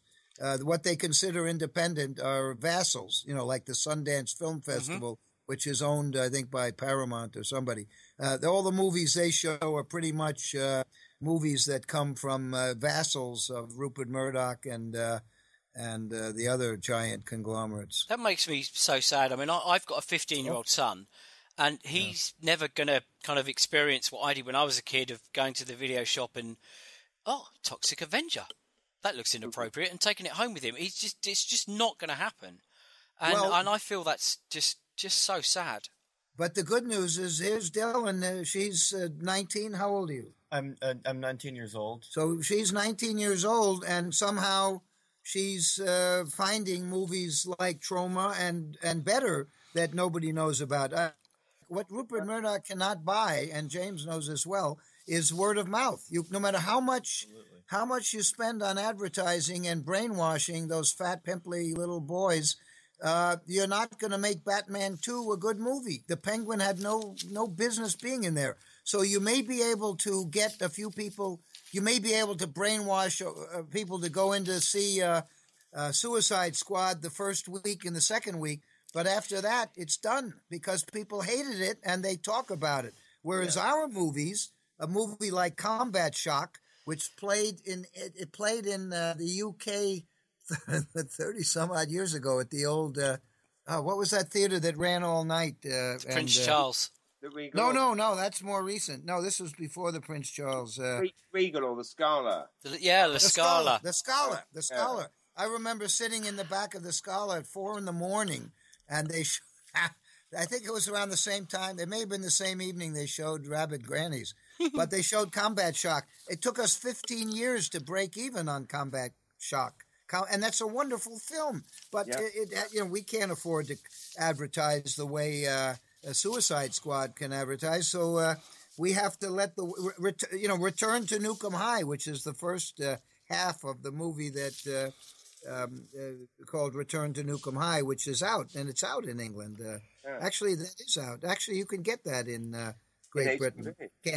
And in I have a tiny HMV in the small city in New Brunswick that I live in, and I a few weeks after moving here found Return to Nukem High Volume 1 in the HMV there. So I mean, we still have some rental stores, and Again, we've established I'm slightly mad. Movies that I like, Eli Roth's Knock Knock. I know I can get that on demand, but I like to keep my local DVD rental shop going. So I go there and I rent it, and I make one trip, and the little tag is in the top saying on rent. So then I have to go back the next day, and then I come back and it's closed, and I get fined $3 because I'm late. And then suddenly I could have just bought the Blu-ray in Walmart. But I don't do that because I can't. Yeah. That's right. Well, the second half, we're finishing the sound. We're starting now the sound design of the second half, which is Return to Nukem High, a.k.a. Volume 2. And hopefully we'll have that in October, and hopefully we'll get a few theaters in the UK to play it, like the Prince Charles, where we get one night maybe if we're lucky. And then maybe we'll find a distributor in the UK. There still are. There's 88. There's Arrow. They do very nice Blu-ray work. Can I? Oh, sorry, James. I was just going to ask Lloyd, who are the future of Troma? Who are the new filmmakers? Who are you supporting? Who should we be looking out for? Dylan. Well, Dylan, of course. Dylan Greenberg. I think that Dylan's going to have a huge future ahead of her. She's finding her style and her aesthetics. Kansas Bowling is in L.A. I think she'll be up there. She wants mainstream.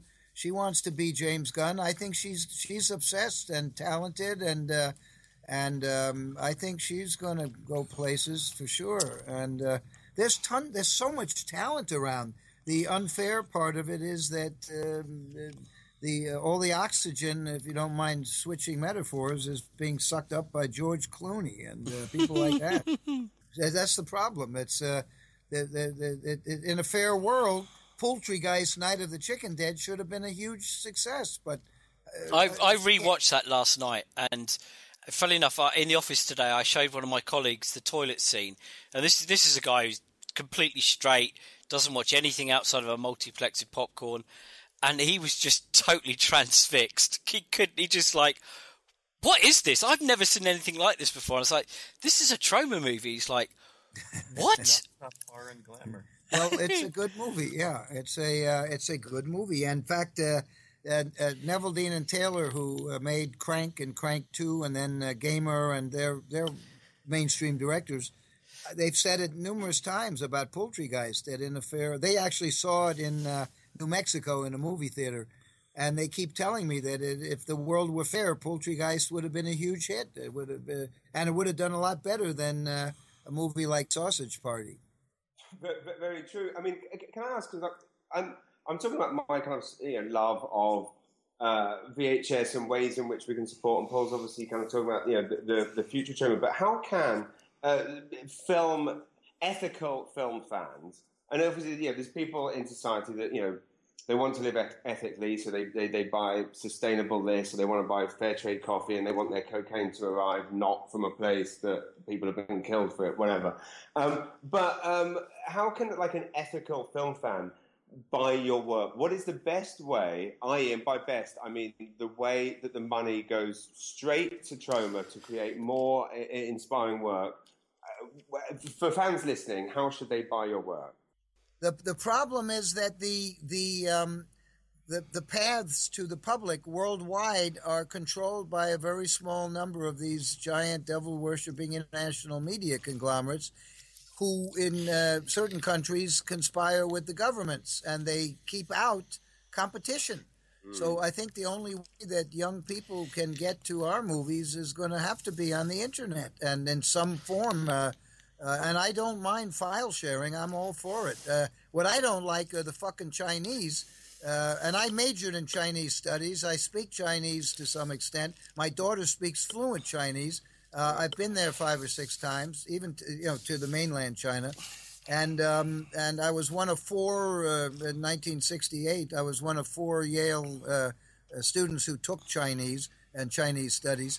So I have a love for the Chinese culture and the Chinese history. But these fuckers, they take all our movies and they sell them, and they don't give us any of the money. And I'm writing an essay. I'm writing a Lloyd's Roids. The Lloyd's Roids are essays that I write, and I've been doing that for about.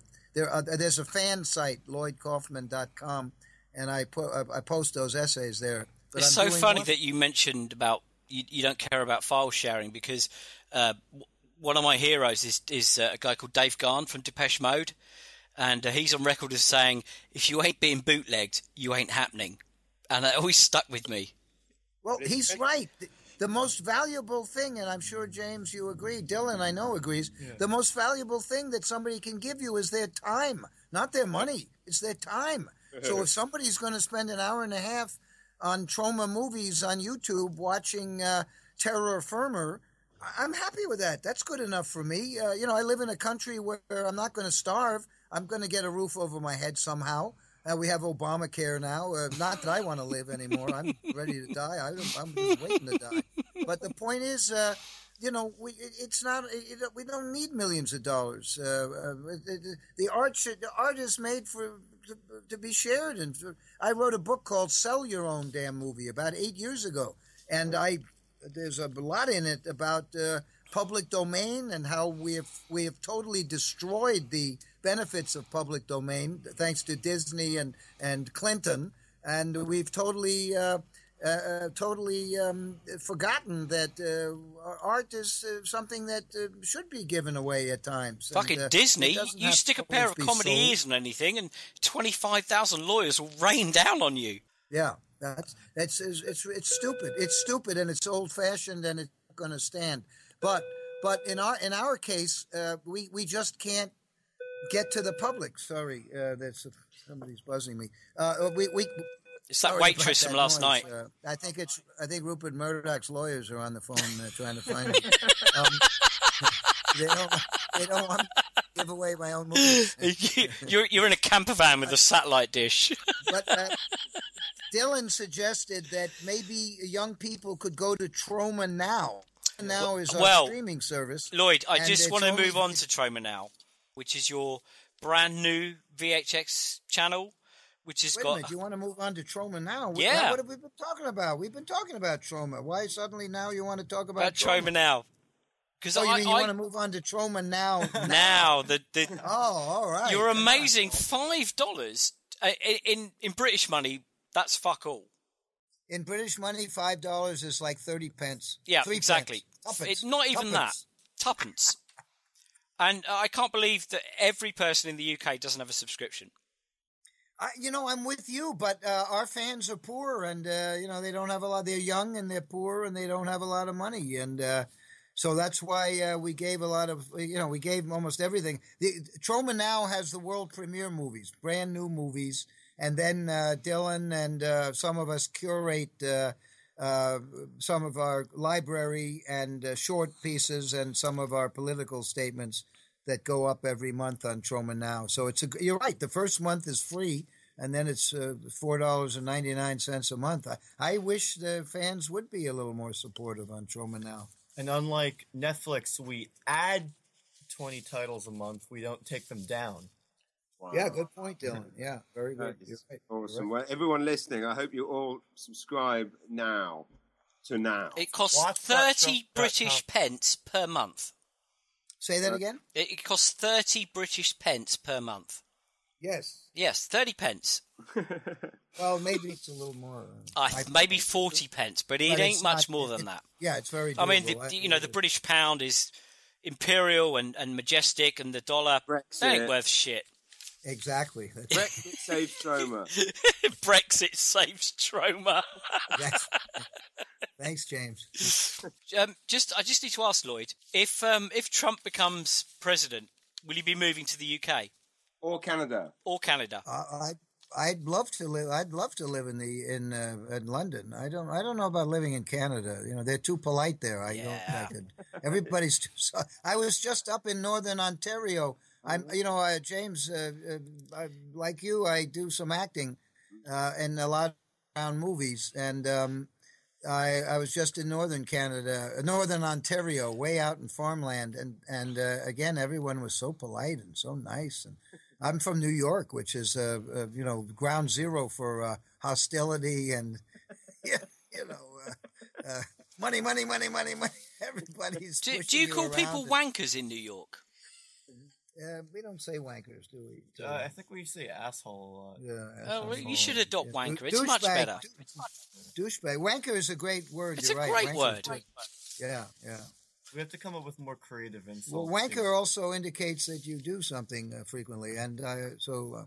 Do you know what, Lloyd? I'm going to post to you a copy of a British dictionary called the Profanosaurus.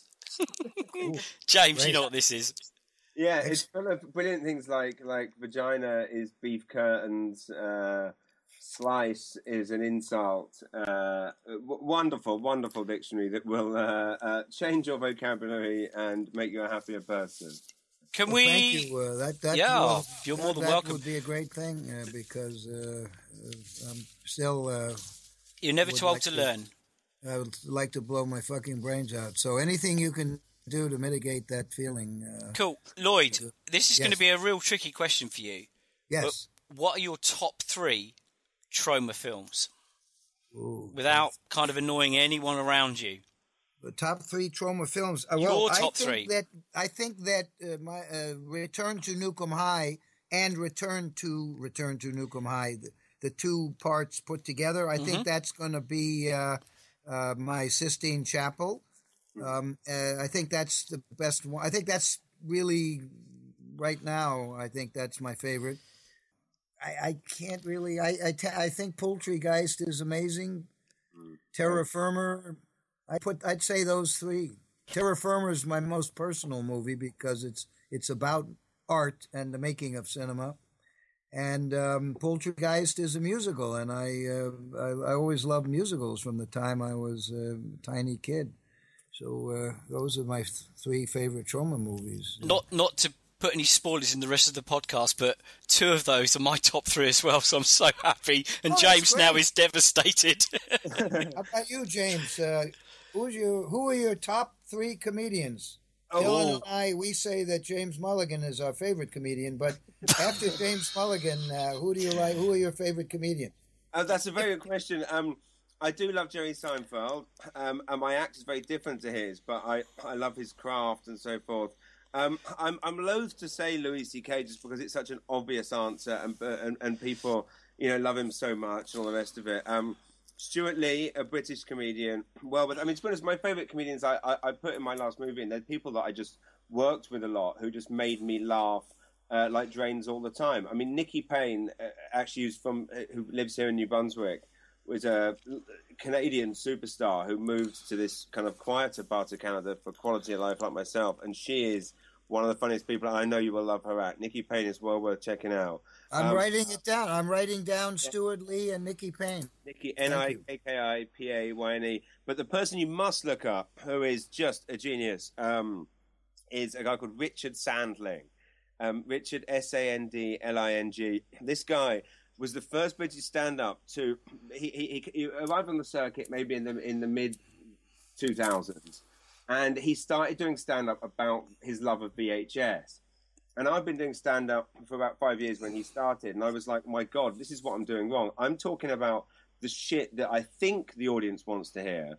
And of course, the audiences can smell, this like shit on a toothbrush. They know when they're being patronised because you're talking about sex and drinking because you think that's what they want.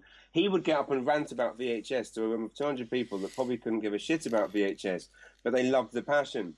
Now, the best thing he does this thing in England called Perfect Movie, where he recreates classic movie scenes on an extremely low budget. And one of my favourite movie scenes is that scene in Lethal Weapon with when Riggs is doing the cocaine deal. So if you go onto YouTube, you can see this Perfect Movie clip where we recreated that badge ain't real, you ain't real, you crazy son of a bitch scene. And it's one Richard Sandling, it's king. Richard Sandling, huh? Richard Sandling. Sandling or Sanding? And type in Richard Sandling Perfect Movie, and you'll see it. The guy is a god, and he has the biggest VHS collection of anyone I know. But when Paul asked me to come up with my 3 favourite Troma movies, I felt incredibly conflicted doing so, because my 3 favourite would probably be, i.e. the ones I watched the most, would probably be the most obvious. And it would be, Toxic Avenger, Castle Newcomb High, Terra Firma. But for me, how I took that question was, what I want to talk about is my 3 favourite Troma movies that other people don't necessarily talk about. For example, Dreams Come True is a movie I saw. It was one of the first, when I first became obsessed with Troma films, which incidentally did start in 1992 when I picked up the Dark Side magazine and they did that Troma special, and at that point I'd seen Toxic Avenger, and I saw they had that listing, a feature called Traumatized, the A to Z of Troma, compiled by Alan Bryce, and it had every Troma movie reviewed, and I was like, my God, there's more movies as awesome as the Toxic Avenger. And I made it my life's mission, which is a mission that continues to this day, to find every single one of them on VHS. And it was a task that my father supported and took me. He was a bank manager, but occasionally traveled around England for meetings, and he'd take me with him, and he would take me to video shops so I could find tapes. And I found the Medusa home video release of Dreams Come True, and it's one that I do watch a lot and love. And again, I mean, obviously, Combat Shock, is a movie that everyone talks about. But I also love Stuff Stephanie in the Incinerator. For probably the same reasons that my mother loves watching Agatha Christie movies. Yeah, I agree.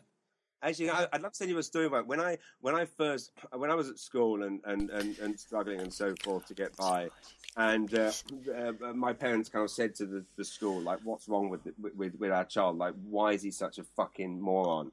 And the school kind of, they don't want to blame themselves, so they come up with and I do a stand-up bit on this, and I still have the report. The school told my parents, well, the problem with your son it isn't our fault. He's actually retarded. And I have the report stating this, right? This was their kind of get-out. So when I started my Troma fanzine, and it wasn't great. It was what a passionate 13-year-old would come up with.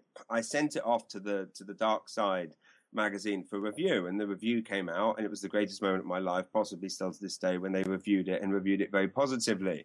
And it kind of spurred me on through my teenage years a bit. I felt like I had something to offer the world because the Dark Side liked my magazine. And then for some reason, I don't know why, my dad shared with me a copy of a letter he sent the editor of The Dark Side the same day I posted off my fanzine, saying, "Dear Alan Weiss, you're about to receive a fanzine from my retarded son. He is a fucking moron, and this thing is terrible. But please don't be too harsh on it, because the idiot won't take it." And I never needed to know this. I could have gone my whole life without knowing. That defining moment in my life was decided by a letter based on my retardness. And it's beautiful. That's such a beautiful, moving, and touching story, James. That's so lovely.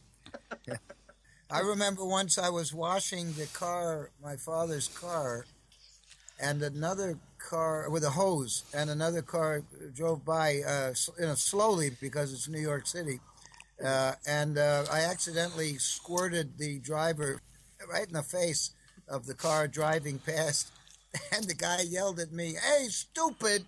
And then my father said, "How did you know he was stupid?" It was sort of the kind of this, how do you call it, moral support that had a similar background. Nice. I remember I made a movie called Battle of Love's Return, which did come out on VHS in the United States. Oliver Stone is in it, Lynn Lowry. My first kind of sync sound movie, which was color and black and white. It was shot on 16 millimeter, and I would wake my father up at 4 a.m. and make him play a part when we needed him. And then we opened in New York. It actually played in New York movie theater, pretty good theater. And they had a press conference at the end, and they asked my father what he liked best about the movie. Without taking a beat, he said, "Oh, I like the part where Lloyd gets killed at the end. That was my favorite part." Amazing. And how about you, Dylan? What are your 3 favorites? My 3, definitely Terra Firma. I think I learned a lot from Terra Firma. Class of Nukem High, for sure. And I guess the new one coming out right now, Return to Nukem High Volume 2, because that was the first film where I was also part of the Troma team, and I got to do some cool special effects and editing, and we got to film Lloyd in a green screen morph suit, and then it's okay to say that? Yeah. And then stick his face onto Warren's body from the original film, and I got to do those special effects, and that was very So spoiler alert. Yeah, spoiler alert. For Return to Nukem High. You can't possibly do justice to how disgusting it looks. Also, Dylan's in the movie too. Dylan is part of the Troma repertory company. I play a Jewish American princess whose nose gets ripped off, and I'm actually happy about it, because that means that my dad has to get me a new nose. And I'm in Dylan's. I'm in 2 of your movies, right? You're in 3. 3 of your movies. I'm in 3 of Dylan. And soon to be a 4th. Great. Which leads me on to, guys, what have you got to plug tonight? Dylan, do you want to go first? What have you got to plug for us? My film Amityville Vanishing Point is out right now on Amazon Instant Video, and it's coming soon on DVD. And right now I'm directing a parody of Reanimator, both the Lovecraft story and just kind of the entire Reanimator culture, now that it's sort of a larger entity. It's been made into films, and it's been made into musicals. So I'm making a film right now, and it's a parody film called The Heart of Dr. West, a reanimated parody. It's a feature film. It's basically a surrealist Salvador Dali-esque parody homage to Reanimator films. Nice. Awesome. That is awesome. Lloyd, come on, you must have some stuff to plug. I've been on IMDb. You've got loads of stuff in production. I plugged my wife on Tuesday. She was more surprised than I was. Okay. Life. We're finishing. I'm very slow. This Return to Nukem High project, James, has been 6 years. Can you imagine 6 years spending 6 years on a Troma movie? Well, I watched Volume 1. Disgrace. It's a disgrace. Lloyd, I watched Volume 1, I can't remember how long ago, and it instantly became my favourite Troma film, and I've been waiting forever since for Volume 2. We're getting there. We are getting there. We're doing the sound design now. Travis Campbell, who made, by the way, Mr. Bricks, a heavy metal murder musical. Travis Campbell and I wrote this script to Volume 1 and 2. And Travis is editing. He's now we got the same sound design people that we used on Volume 1. But regarding Travis, he made Mr. Bricks, a heavy metal murder musical. Which Lemmy gave us a song for it because I asked him, and the whole movie was $5,000, and it came out. It played some theaters. It's on DVD, and so you don't really need the money now. The good news is you can be a decent citizen of the world and not have to go and drive one of those parking carts at the Walt Disneyland parking lot, or these Harvard law school graduates. They go out to Hollywood and they work the Xerox machine for William Morris Agency, and you don't have to do that. You can make a movie virtually. You don't need money to make a movie anymore. The big problem is, how do you get to the mainstream? How do you penetrate the hymen of the mainstream without you getting fucked? That's the real conundrum. It's not so much making the movie anymore. It's because Mr. Bricks, a heavy metal murder musical, as did Father's Day, a movie which we produced in Canada with some new young directors who are incredibly talented. It was under $25,000 US, and it made a little money, but you can't live off that. You can't send people to school and really. That was 25 grand. That was that was the Astron 6 guys, wasn't it? I watched that the other night. Astron, yeah. Amazing. Yeah. And we're producing a movie in Portugal by the guy who made Banana Motherfucker, Fernando Ale. He came from Portugal and worked on Return to Nukem High and Return to Nukem High.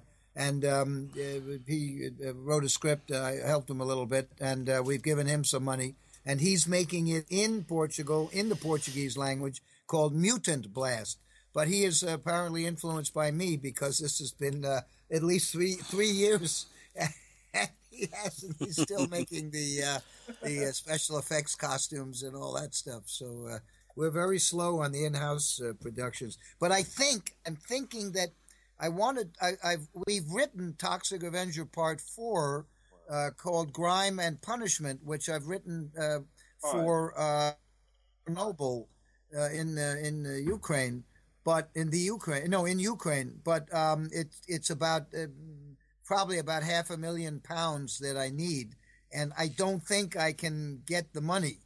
So I've got another thing I'm kind of working on that would be my version of The Tempest, Shakespeare's The Tempest, which probably I can do for about $300,000 US, £200,000.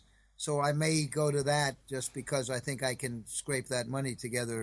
And I don't think is crowdfunding not an option for you guys? We've used crowdfunding. Our fans got us. We ran out of money on this Return to Nukem High, a.k.a. Volume 2, and we went. You want to work on that title, mate? Return to Nukem High, a.k.a. Volume 2. Well, it's too late. It's on the movie. Pictures locked. I'm just messing with you. But the point I was making is that it's what was I saying? I don't remember now. The cat tranquilizer is kicking in. What was the crowdfunding? Oh yeah, crowdfunding. We were totally empty, out of gas, and the fans came up with $80,000. This was about 6 months ago to get us through this, get us over the hump. And then we got some money in from some sales, some foreign sales, and some other my books or whatever. And so that now we haven't just enough to get the movie finished. But we were going to be stuck in the mud. But our fans, thanks to Kickstarter and our fans, we got about $80,000. So we can't do what Spike Lee, who has a $30 million home here in Manhattan. He was able to get $3 million from the movie-going Kickstarter people. But I can't. Our fans are not that wealthy. And I feel uncomfortable, quite frankly, as does Michael Hers, my partner. We feel a little uncomfortable asking for handouts from our fans because we know they're young and they're poor, and a lot of them have student loans, and they just don't have money. Lloyd, they're all in their 40s. They're all earning 5-figure salaries. They're all laughing. They're all good to go for money, mate. Trust me. Ask James. Those are the Chinese fans in mainland China, the generals, the porky, fat, puberty generals who own the factories that are making the DVDs and who own the streaming services. Yeah, they got plenty of money. Yeah, because they're bootlegging everything that moves except for the big. See, the Chinese let the big studio movies share revenue. Oh, yeah. That's it. We had the 30 some odd American movies are allowed to be distributed in China, and then everything else is basically stolen. James, do you want to put the last question to Lloyd? Well, I mean, of course, most of my questions just become statements because they just become me extolling my gratitude. But I guess my question would be, you just talked about, the fact that you feel bad asking the fans for money, but at the same time, what would be the best way for fans? We talked earlier, like the best way of getting money to Troma when buying product. What should fans do in order to finance films? Is there a newsletter on the Troma website they can sign up for so they can be made aware of Kickstarter campaigns? What's the? I think the best. As Dylan said, Troma Now. Subscribe to Troma Now. For £30 a year max. You get a whole year for £25 or something, or less. Yeah, less. It's if we could get a few thousand people there, that would be it would be wonderful. Yeah, we take all the pressure off. We don't need a lot of money. That would be. I think if we could get people signing up for Troma Now. That would be terrific. And James, have you seen any movies you could recommend recently? Movies that I would recommend? Good question. Well, I mean, both of Dylan's films that I watched in the last week, I would recommend. I would also recommend, I'm trying to think, what have I seen that I liked? Well, to be honest, I feel everyone should watch. He knows what I'm going to say. I know. It's a British gangster movie that has been created. And I'm a fan of low-budget British gangster movies. The kind of the more awful, the better. But this particular one is called Mob Handed, which is it's kind of the Citizen Kane of bad British gangster movies. And the plot is kind of about vigilantes killing paedophiles. But they've obviously done some kind of deal with a musician whereby they've agreed to use this musician's music. So every time every time a paedophile is chasing a victim, there's this kind of very upbeat song that's going shake it. Right. So, yeah, I've heard about Mob Handed. I've actually really on my Twitter. Yes. Somebody on my Twitter mentioned it. And life is complete, James. Lloyd Kaufman knows about Mob Handed. Only because of this is what's so great about things like Twitter, and because I've had about 35,000 people there, and they tell me stuff. They turn me on to music and on to movies, and I thought it was a typo, and I thought they were talking about the Toxic Avenger being mop-handed. Mop-handed. But now that I know it's mop-handed, I'm going to go and make sure I see it. Yeah, Thanks, James. No, thank you. I mean, it's truly magical. There's not many movies other than Troma movies that I will watch, 3 times in a row, and I will sit and watch Toxic Avenger 3 times in a row. One more question: where are you from in the UK, James? Well, I was in South London for 15 years, but I was born in a place called Maidenhead, and that's where I grew up. And where is Maidenhead? Where is that? It's in Berkshire. I guess it's 45 minutes away from London. I tell you what, it's in between 2 really shit places. So I used to say to people, I'd say I'm from Maidenhead. They go, well, where's that? And I'd go to Down Reading. And my mum would always say, don't say that, James. Say it's in between Windsor and Marlow, which are both very posh places. This is the best Friday night ever because Lloyd Kaufman's asking you where Maidenhead is. Maidenhead, there's a Maidenhead Fern. Is that from Maidenhead? Maidenhead Fern.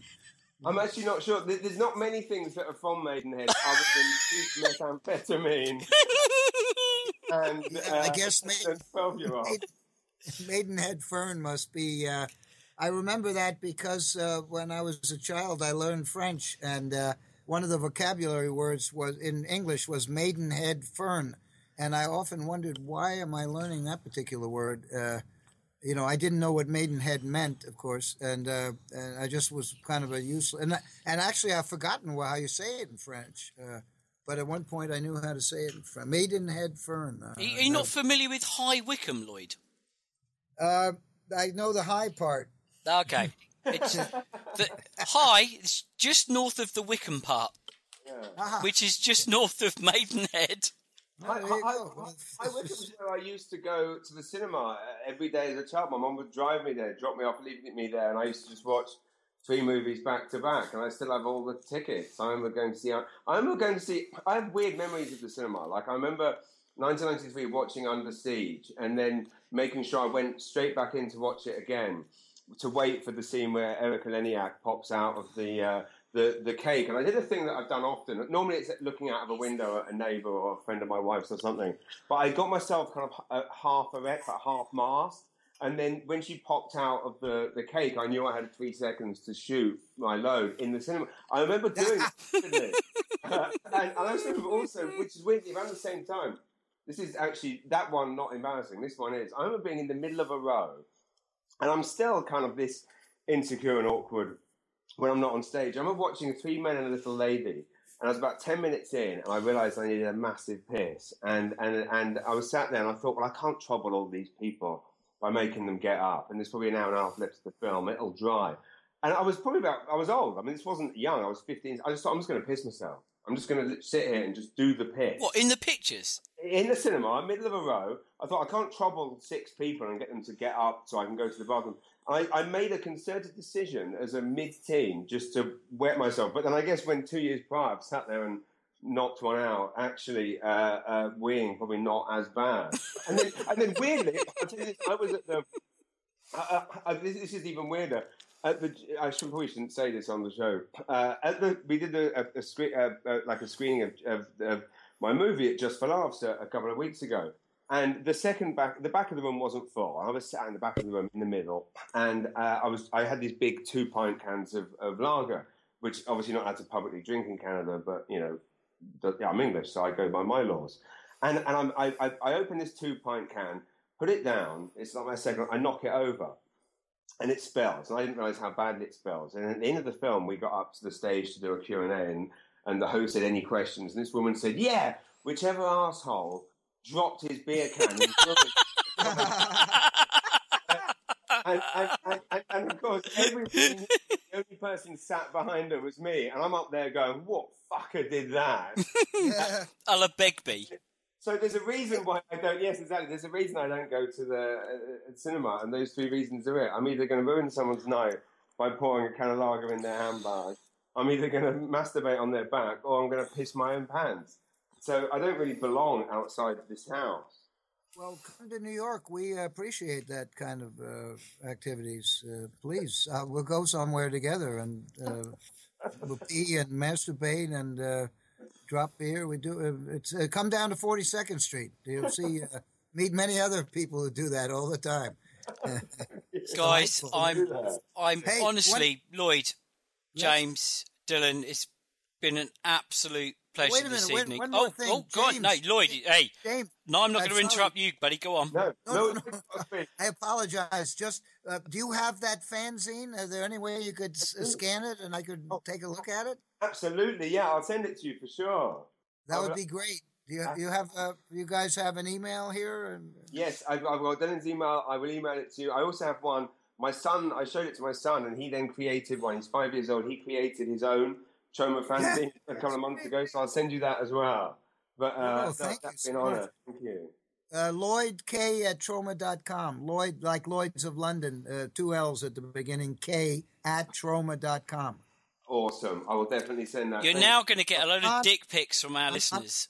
I'm on Twitter at Lloyd Kaufman. And are you on Twitter at all, James? Yes, big time, yeah. And what's your handle there? I'll talk about Mob. At James Mullinger. It's literally just my name. and all my posts are either about Troma or mob-handed. All right. And Paul, are you on? Twitter? I am, my friend. I'm at Pafster, Pafster, and you tweeted us both earlier, and you said that we had to watch your performance at the Sharknado 4 Las Vegas red carpet. I think Lloyd has someone else doing it for him. Oh, okay. Oh, no. I do my own Twitter. What did it say? You told us to watch your Sharknado 4 red carpet. Yeah. Dylan edited it. Yeah, too. we both editing. Watched it.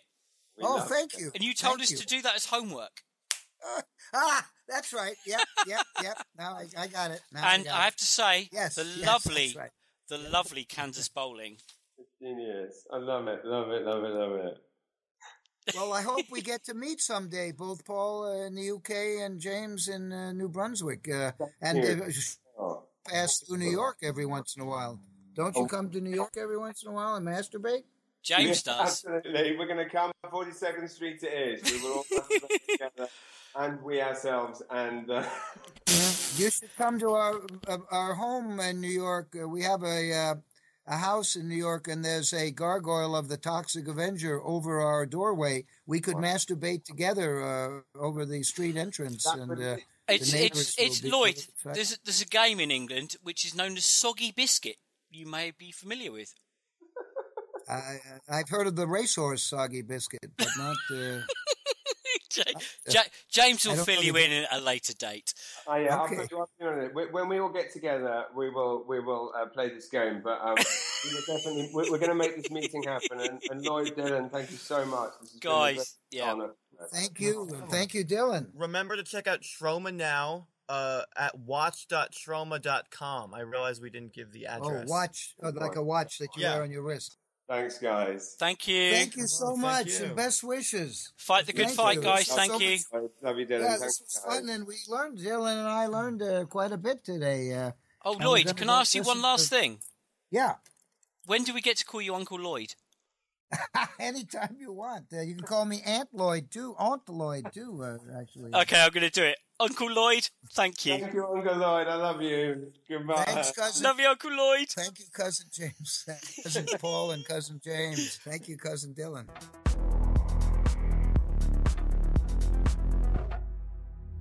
Welcome back to Underground Nights. We are going to end on going a little round robin here with our favourite VHSs. I'll start with mine because it's a really easy one.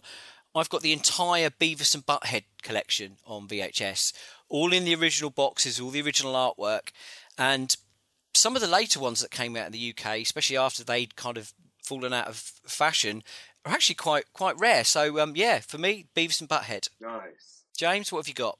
My first one will be probably, I have an original pre-cert of Peter Cook and Dudley Moore's Derek and Clive Get the Horn. And, I mean, the artwork is just magical. The artwork is simply scroll on the front, like the album cover, Derek and Clive Get the Horn, which, of course, anyone listening, that's one of the greatest comedy films, videos, whatever you want to call it, of all time. It has that famous skit, the bloke came up to me and said, "You can," which is my favourite comedy skit of all time. The back cover is just simply the letter that the BBFC sent to the distributors explaining why this film was evil. Beautiful artwork. If anyone would like to see the artwork, message me. My email is just james@james100.com, and it's probably one of the first ever VHS videos released in England. So I love it. I'm smelling it right now. Good choice. Dave, what have you got for us? Well, my favourite all-time one, I don't think I actually own anymore. I think it may have been sold along the years. There was a film called Rage War, which was on EV, also known as Dungeon Master, which was a Charles Band movie. Wow. And it was an anthology, and it was like 10 or 11 stories in one short film. It was astonishing how quickly they go through it. But I don't own that anymore, but I do own 2 copies of Miracle Mile, which is a fantastic and little scene end of the world film.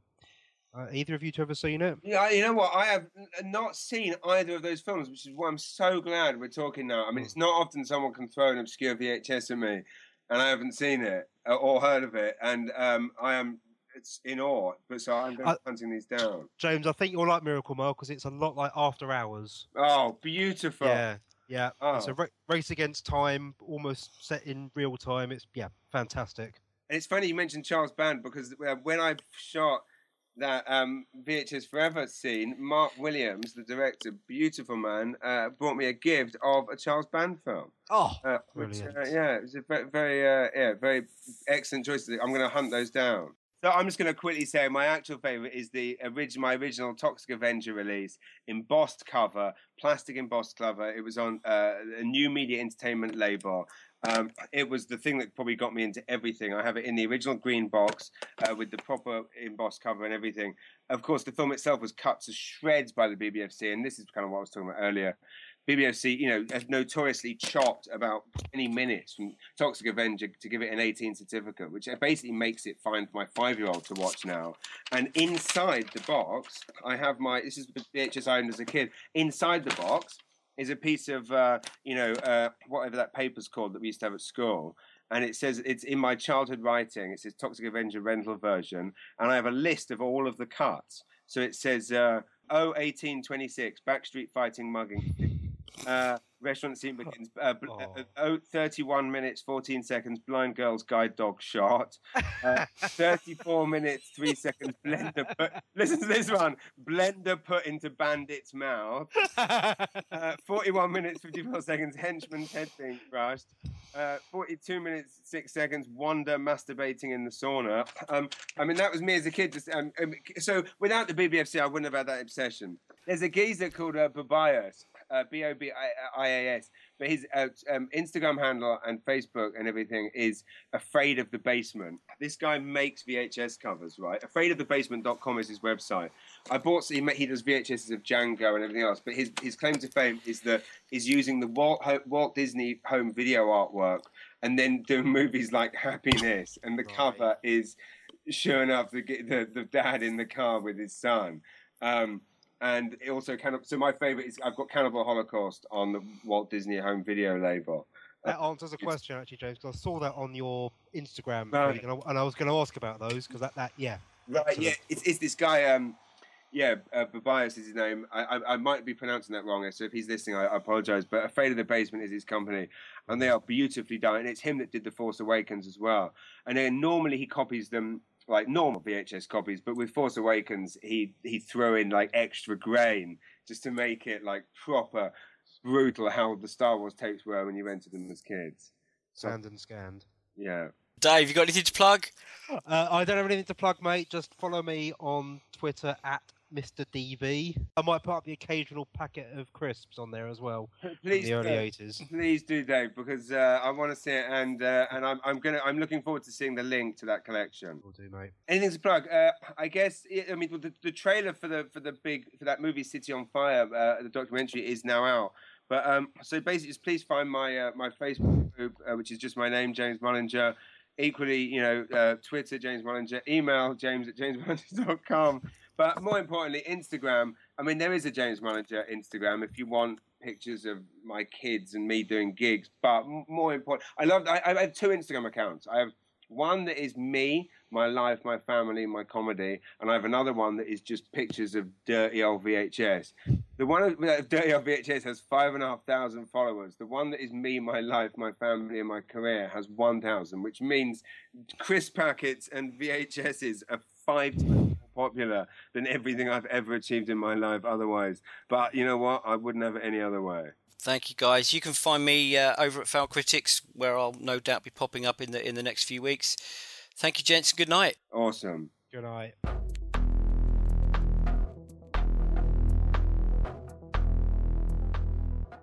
Underground Nights is presented by James Mullinger and Paul Field. This episode was produced by Owen Hughes and the music was provided by James Yule. Underground Nights is a part of the Failed Media network of podcasts, and you can check us out at failedcritics.com or find us on Twitter at UGNights. Thanks for listening.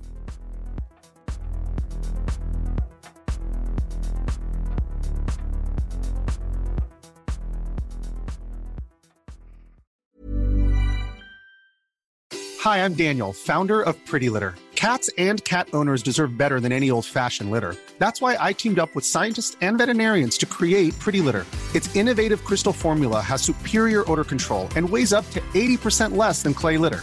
Pretty Litter even monitors health by changing colors to help detect early signs of potential illness. It's the world's smartest kitty litter. Go to prettylitter.com and use code ACAST for 20% off your first order and a free cat toy. Terms and conditions apply. See site for details. Even when we're on a budget, we still deserve nice things. Quince is a place to scoop up stunning high-end goods for 50 to 80% less than similar brands. They have buttery soft cashmere sweaters starting at $50, luxurious Italian leather bags, and so much more. Plus, Quince only works with factories that use safe, ethical, and responsible manufacturing. Get the high-end goods you'll love without the high price tag with Quince. Go to quince.com/style for free shipping and 365-day returns.